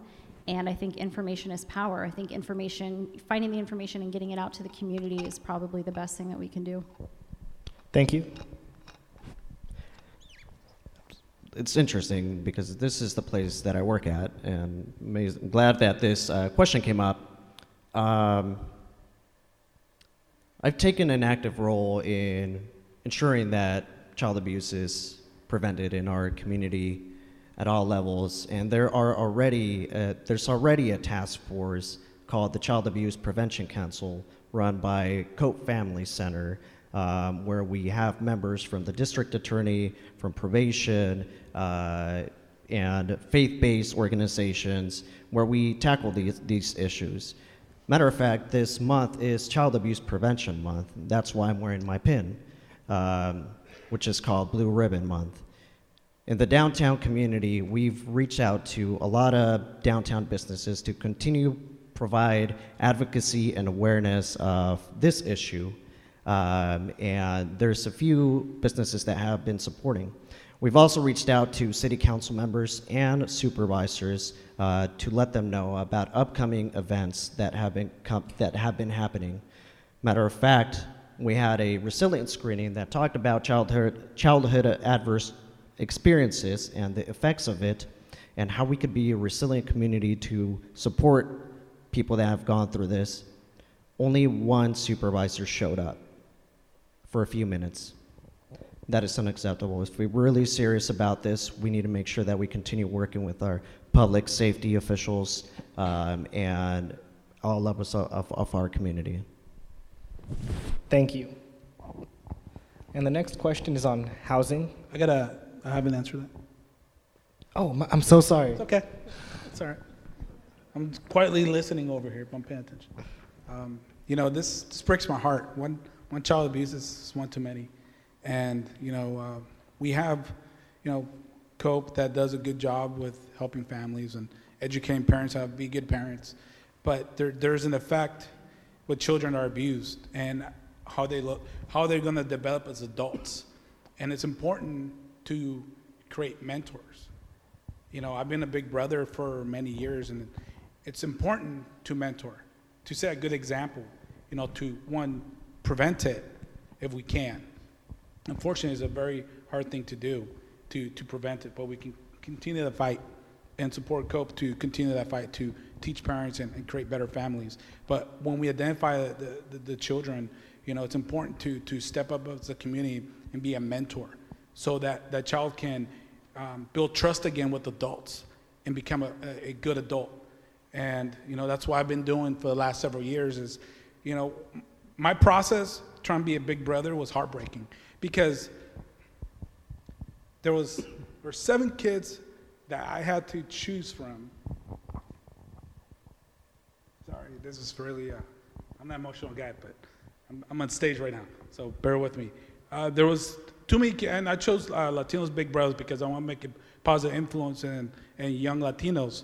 And these stories I heard were just heartbreaking, and what they do, they match you with the personality type, and there was 3 kids I had to pick from. I mean, it was so hard to pick, these kids had challenges from broken families to abused kids. Kids, if they don't have a mentor, then who knows where they be in life. And they stopped accepting young Latinos, Latino women and kids because there wasn't enough adults stepping up to be a mentor, and that's something as a city council person, you can't vote on that, but definitely will use influence to help other people to step up. Thank you. The next question is on housing. If 46,000 people work in the wine industry and 13,000 in hospitality, how can you supply homes for these 59,000 people? Will you advocate high-rise buildings like the Salesforce Tower in San Francisco? And we will start with Mary. That seems a little out of place in Napa, but I like the idea of providing housing for people who are in the hospitality industry. I was just talking to Chef Charlie Palmer recently. I got to meet him. He just opened his restaurant in downtown, and he's working on a project right now where he is they're putting together a hotel, and as part of it, they're also putting in next to it a dormitory style building for the hospitality workers who are working there. And it's brilliant, it's easy, it's something that we could do to address this problem. And I think it's something we need to be considering. It doesn't have to be a 50-story high-rise building, but we could start going up downtown. And I think we need to. We need to look at our density, and we need to start thinking outside the box. Thank you. Ricky? Yeah, I think we definitely need to have greater density buildings. Sky-rises, I don't know, but we need to make sure that we do and that we use whatever space available. There's the RUL, there's the Ag Preserve that limits us very much so as to building new housing, but there's still an opportunity to do it. And we need to make sure that the Vintners, they've done a great job in supporting our community through providing housing and funding, but we need to make sure as we continue to start developing more hotels in our community that we are looking at the lodging industry as well and make sure that we have workforce housing for our community. Again, we need to have people that work where they live. It's simple as that. I'll make sure that I'm an advocate for that. Thank you. Can you repeat the question? Yeah. If 46,000 people work in the wine industry and 13 in hospitality, how can you supply homes for those 59,000 people? Will you advocate high-rise buildings like the Salesforce Tower in San Francisco? Well, one of the things I like to address, and I was talking to somebody, a member of the audience, is, it's hard to live in Napa in some of these jobs because it's such low wage. But how do you address that? In my experience, when I was growing up with my family, we all had low wage jobs. But the only way to move up was through opportunities. Taking advantage of those opportunities, building your skill level, getting better, earning more, and be able to find a place to live where you work. And a lot of people don't have the opportunity, so as a councilman, we have to create those opportunities. And it goes back to what I said earlier, is design, how we design building to create more density, but in a way that is lower cost. We encourage the builder to design for our needs and identify the areas within the city that we can encourage more density. As we develop the new city hall, we're going to use swing space. One of the swing space areas is the corporate yard on Lincoln and South School, and I really like that place for higher density housing once we're done using it for swing space. If we end up using for swing space, that's a conversation. But that area will be a great place because we have high density roads, we have a neighboring business community, and there's not necessarily neighbors right around there. So we identify these areas, we aggressively go after these areas so we can build for our workforce. Thank you. Well, as I mentioned earlier, we need to work on solutions. We can't affordable housing our way out of this. One, the funding's too restricted. It's too hard to build enough units. So when you hear those numbers, we have to be building, or we have to be finding ways to create solutions that put people into market rate housing, first-time home buyer programs, and market rate apartments. The county and the vineyard owners came up with a program, CSA4 program, that self-taxes them based on how much acreage they have to create housing, again, for vineyard workers. That's the kind of creative solutions we need here because most of the hotel rooms are going to be built in the city of Napa. That's part of our agreement with the county. And so as we build more hotel rooms here and have more of that lodging industry here, we need to solve that with the industry. And again, this is what I'm working on in terms of a self-taxing program similar to the CSA4 program that will let them self-tax themselves and put that money aside, but not for just affordable housing, for first-time homebuyer programs for their employees, for rental subsidy programs, so that they can go into market rate housing and not, still be challenged to try to put a family of 5 into a 3-bedroom house or a 2-bedroom house because that's the only affordable housing they can get. So it's got to be a different solution. These numbers are too big just to work through the affordable housing program part of it. We need to work with the industries themselves to create new solutions, again, that will partner with them, and they recognize that if they create housing, they get better employees. If they create housing that people own, they get lifetime employees, because those people are going to stay here in our community. They're going to go to our schools, which is another problem because they're losing so many students. So again, those are the solutions that I'm working on that we have to ask the county to help with and solve this problem. Thank you.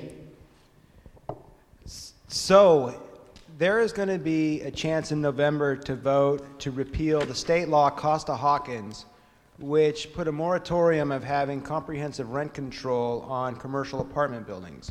So if you're going to build these apartment buildings in Napa, we need to vote to repeal Costa-Hawkins so the city council can protect the service workers that are going to be renting these rooms, so that they know that when they get off work after 40 hours a week, they're going to have enough money to pay their rent and to pay their insurance payments, make sure they can furnish food for their children, and so forth. So if you really want to take care of the service workers, not only do we have to build these infill, high-end, I don't know how big the property is in San Francisco, but we can go as high as the hotels are going in Napa. If you're going to build a hotel that high, you should be able to build a housing unit that high. And I think we need to take a look at this whole Airbnb movement. We've lost a lot of houses to the Airbnb. People who can have the access to the money are buying up the houses, and they are not going to service workers. They're going to people who are on vacation and are coming here. Our housing stock is going because we have this model where people can buy a house, turn it into an Airbnb, and make a profit. And this is taking our houses off the market. If we continue to look the other way while people are buying up the houses and turning it to Airbnb, our housing problems are going to grow for service workers here in Napa. Thank you. And the final question for the night is, are you for or against the proposed Napa Civic Center complex, and why? And we will start with Bernie.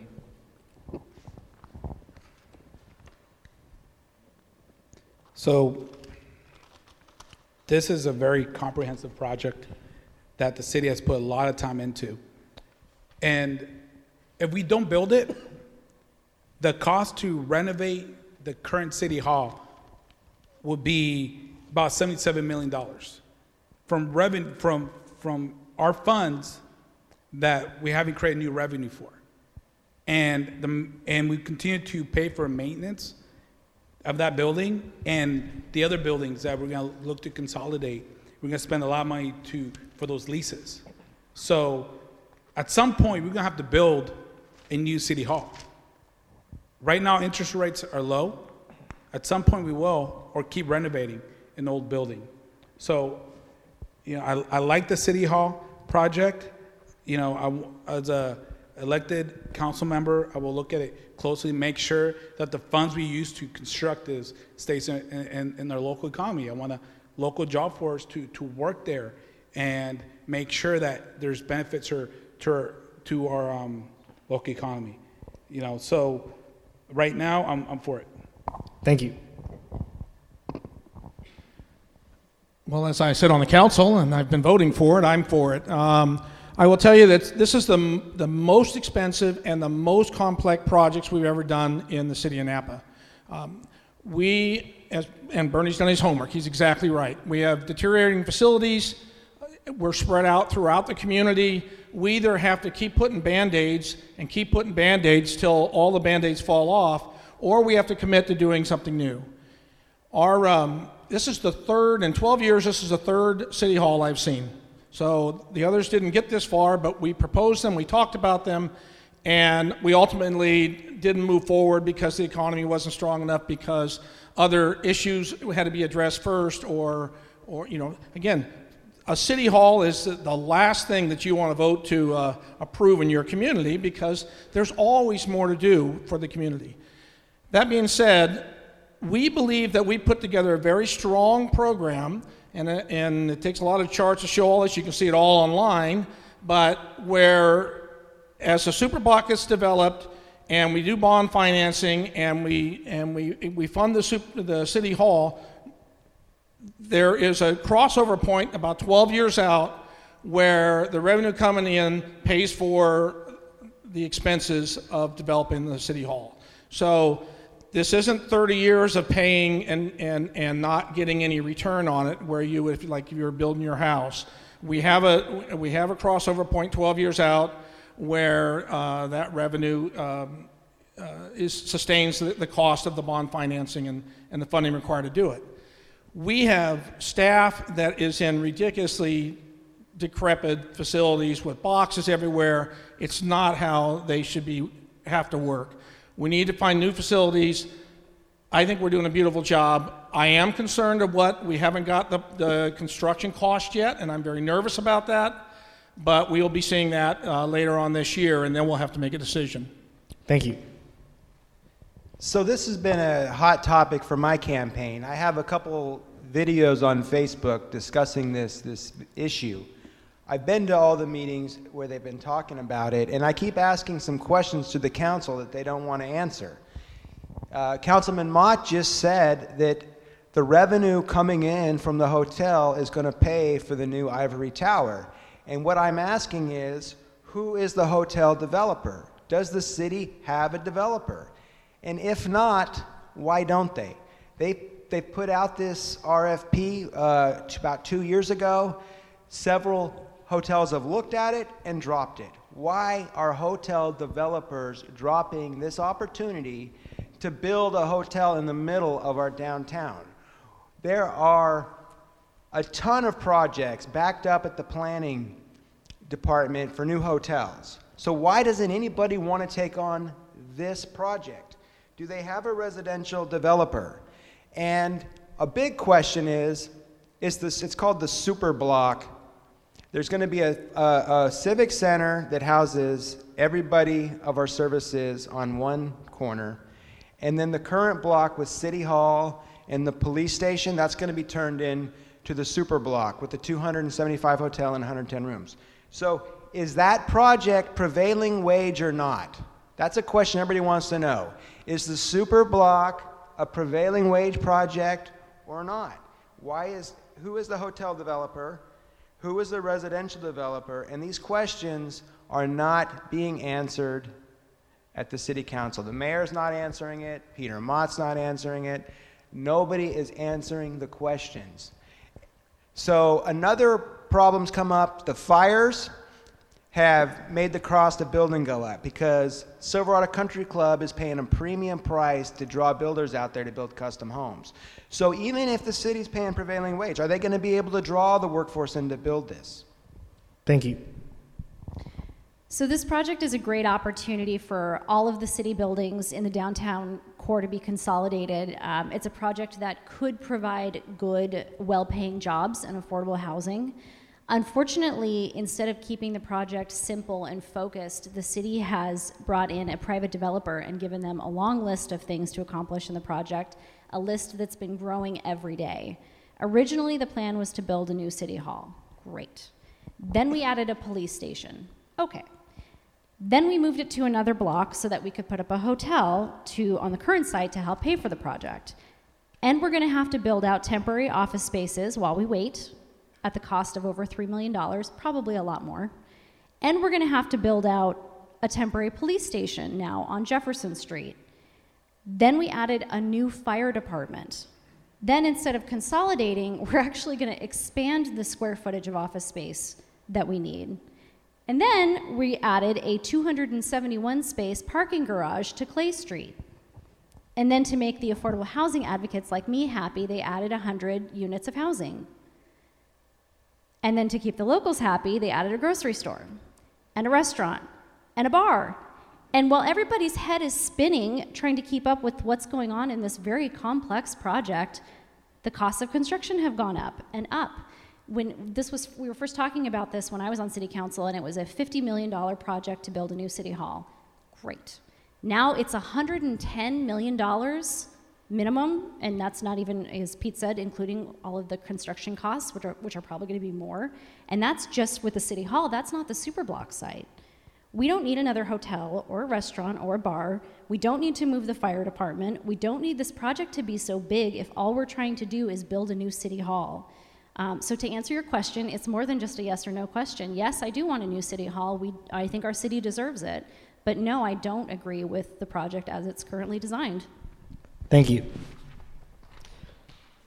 There's definitely deteriorating infrastructure within the city limits, and some of those include our city services. So I believe that we really need to consolidate some of those services, such as the City Hall provides, to ensure that the delivery of quality services to the community are as efficient. The Civic Center construction costs have definitely gone up. Last time I checked, they were about $90 million. So here in 110, it's a little disheartening to hear. It's going to be an expensive commitment, but I definitely do want to make sure that our community and our public get the most that they need and that they should get, and that our city staff are equipped with the appropriate equipment to deliver their services. Also, with the police department, I've been having a few conversations with a couple people, and after the 2014 earthquake, we definitely need some support. And with the growing staff of the police department, we need to make sure that we have them staffed and that they have the deliveries and services that they need. So I'll leave it at that. It's a very hard and complex issue, but as it stands right now, I'm undecided. Thank you. We are getting close to our allotted ending time, but we will open it up for debate for a few minutes, and then there'll be closing statements from each candidate, a brief ending. So we will go over about 10, 15 minutes, if that's okay with everybody. So does anyone want to open? All right. Let me respond to a couple things real quick. So, and this will be very hard to do in 2 minutes. So this project's done under the umbrella of what's called DBFOB, which is Design, Build, Finance, Operate, and Maintain.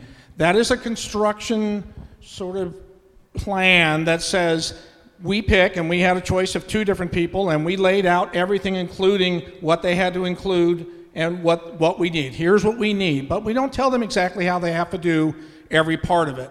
They get to pick their own team. We had to approve it.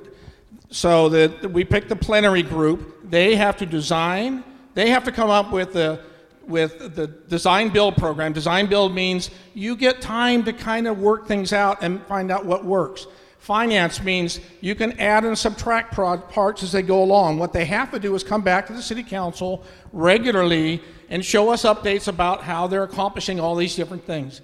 We have dead-end dates as we go along where they have to do certain things, certain design dates. The fact is they had a hotel operator almost from the get-go and a housing developer, but as it went along, they didn't like those 2 parts, their 2 partners, and they dropped them, and they are now looking at new partners for both aspects of that part of the project. They're close to selecting a hotel flag for it. It just isn't done yet. You can't answer because we don't have one yet. Okay. They don't have one yet. So just the rest of it is it's the best way I can put this is it's a work in progress. They're not required to get all this detail to us till a little bit further down the road. They're required to meet certain mandates and certain timelines. Is it prevailing Thank wage? you. That hasn't been established yet outside of the City Hall as prevailing wage. It hasn't been established whether they're doing prevailing wage on the super block yet.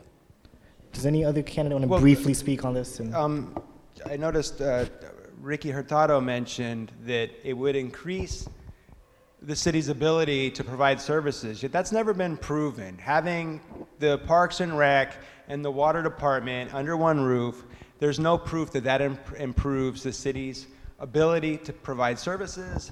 And when you talk about the police station, from the police that I've talked to, and they come all the time at the shopping center when I'm collecting signatures, and after we get done talking about my right to be there, we always talk about what's it like to be a police officer in Napa, and what do you think about the new police station? So the police that I've talked to, they'd like to stay in the station they're at, they'd like to fix up some of the holes in the wall and refurbish it, but they like to have their privacy. A lot of times they could be bringing somebody back to interrogate them, and they might not want to be subjecting these people to the Parks and Rec Department or the Water Department and so forth. And I feel we should be just if the police department needs to fix a hole in the wall or something like that needs to be patched up and their building needs to be refurbished, I think we'd be better off doing that than trying to get this civic center where we have, because, you know, part of the project with the civic center is housing the police vehicles where they all have this secured parking on this one little block along with everybody else, and it's really hard to manage this. So I think we're better off just to fix up where we're at now with the police and stay there. Thank you. I think Mary wants to talk real quick. I just want to ask everybody in here, please go to the website. It's www.napaciviccenter.com. Read about it. It's a really complex project. It changes, I think, every week. But see for yourself. We as a community need to be paying attention to this. I feel like it's getting pushed through very quickly, and people aren't allowed to question what's going on, and there really hasn't been a lot of community discussion about it. And it's probably the biggest project like this that our community's ever seen. And we're about to go into extreme debt to pay for it. And we're getting to the point now where we can't stop this train. We need to pay attention, and we need to pay attention right now. Thank you. Ricky? Bernie? No, I would want to clarify your question earlier because I thought you opened up for discussion and other issues. I just want to give each candidate one last chance to talk on this, then we're going to go to closing remarks. So if you want, okay. Ricky, you want to, okay. We will start off with James Hinton on a 2-minute closing of why you should be elected to City Council. Well, I've been going to virtually every City Council meeting for the last 4 years. I've been to a lot of Board of Supervisors meetings, almost all of them. I've been to lots of Planning Commission meetings, school board meetings. This is my 4th time hanging out with the trustee from our college board. I've been to the first 3 college board meetings this year in January, February, and March, trying to follow the action on the college bond they're pursuing. And whether or not you vote for me or somebody else for City Council, I'm going to keep going back to the City Council every meeting, no matter what, to keep advocating for changes that are going to improve our community. A lot of people aren't willing to tackle tough issues and take brave steps forward, like regulating cannabis or building higher homes, asking that there be more affordable housing and making sure these details in the contracts. I'm going to be looking at these details. And if I'm your City Council member, you know, my voice is going to be stronger, and we're going to have a better chance at securing better deals for our city in the future, especially on our water. We really need to take a look at our water and make sure that we preserve it, that we make sure that when we process it and clean it, that we're not leaving any chemicals in there that are going to be detrimental to us and our kids and our animals. We really got to watch this stuff, because our water quality is deteriorating, and there's no guarantee that we won't have more droughts in the future and so forth. So I'm really running because I grew up here. I went to school here. I go to these meetings. I'm not going anywhere, you know. There's a cement factory trying to come in on the Napa River up in Vallejo. I'm out in Vallejo trying to stop that project too. There are refineries trying to get expanded permits right across the mouth of the Napa River, Phillips 66. I'm trying to stop those too. I mean, there's a lot we can do. I have a lot of endorsements throughout the Bay Area from elected members for the Richmond City Council, the mayor of Dixon, members of the Vallejo School Board, and I'm going to keep working to solve these regional issues. Thank you. My turn. Having worked the past decade with families, businesses, and individuals here in Napa, I truly understand what the challenges are that our community faces, and I have real solutions. I have the passion, the experience, and the skills to do the job, and I look forward to earning your vote. Thank you so much for having us tonight, and remember to vote, because that's how we control the future of our city. Thank you. Just want to take the time to thank the college and the student government for providing and giving us this opportunity to all of us, to all the candidates. I'm a lifelong Napan who is ready to provide a fresh perspective here in our city council.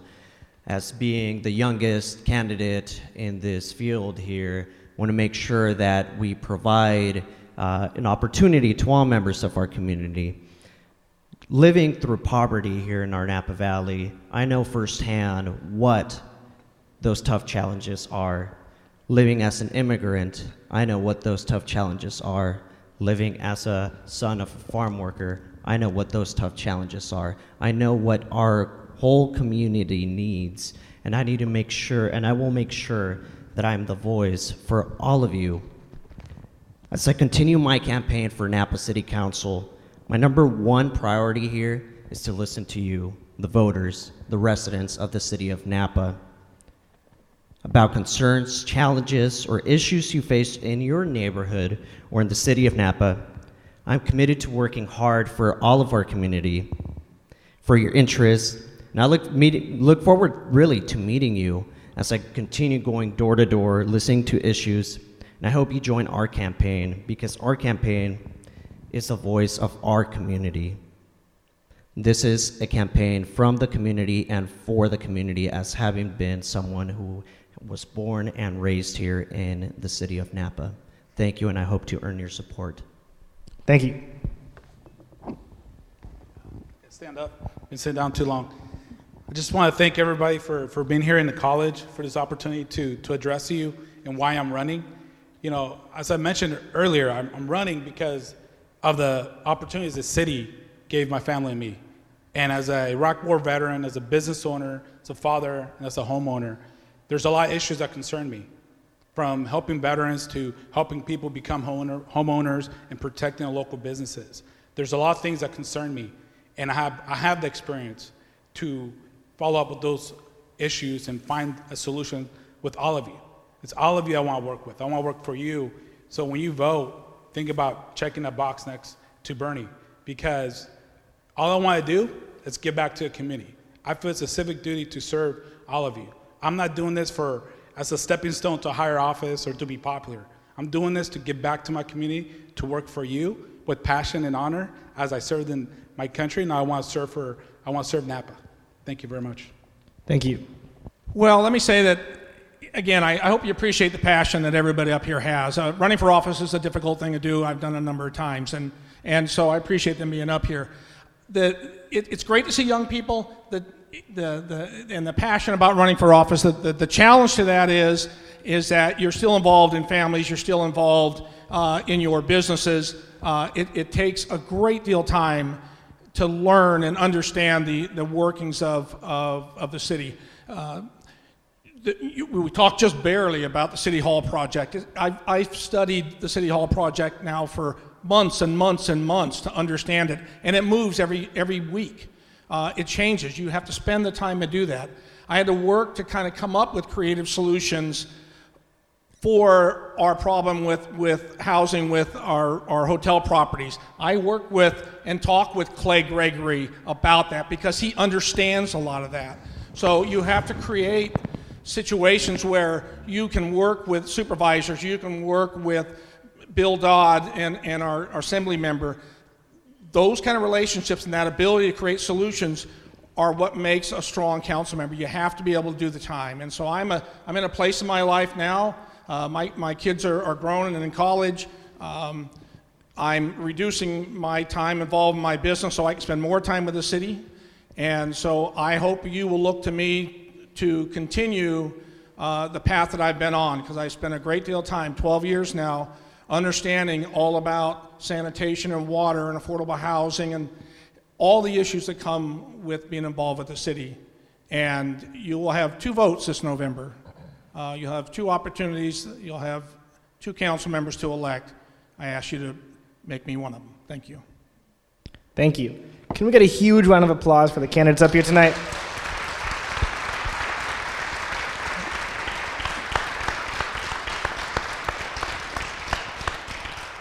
Today marks a beginning down a journey that will continue. As student leaders, we recognize that there is no better involvement than community involvement, and no one better than a community college to involve the community. And it's that very realization that led to tonight's event. Before ending tonight, I want to thank Matt Cowell up in the booth for helping us with planning and designing. I want to recognize the group of students that are responsible for making this event possible. Marcos Coronado, he's over there. It's our director of events. It was his planning and persistence that led to tonight's wonderful evening. Ilo Jesotico, right over there next to him. He's our Director of Public Affairs. It was his creative mind behind the media outlet for this event, and I'm fortunate enough to moderate tonight. I hope you all have a better understanding of who your candidates are and the issues that Napa is facing. Oh yeah, Anthony. I want to thank Anthony for timing. Thank you for coming out, and have a good night.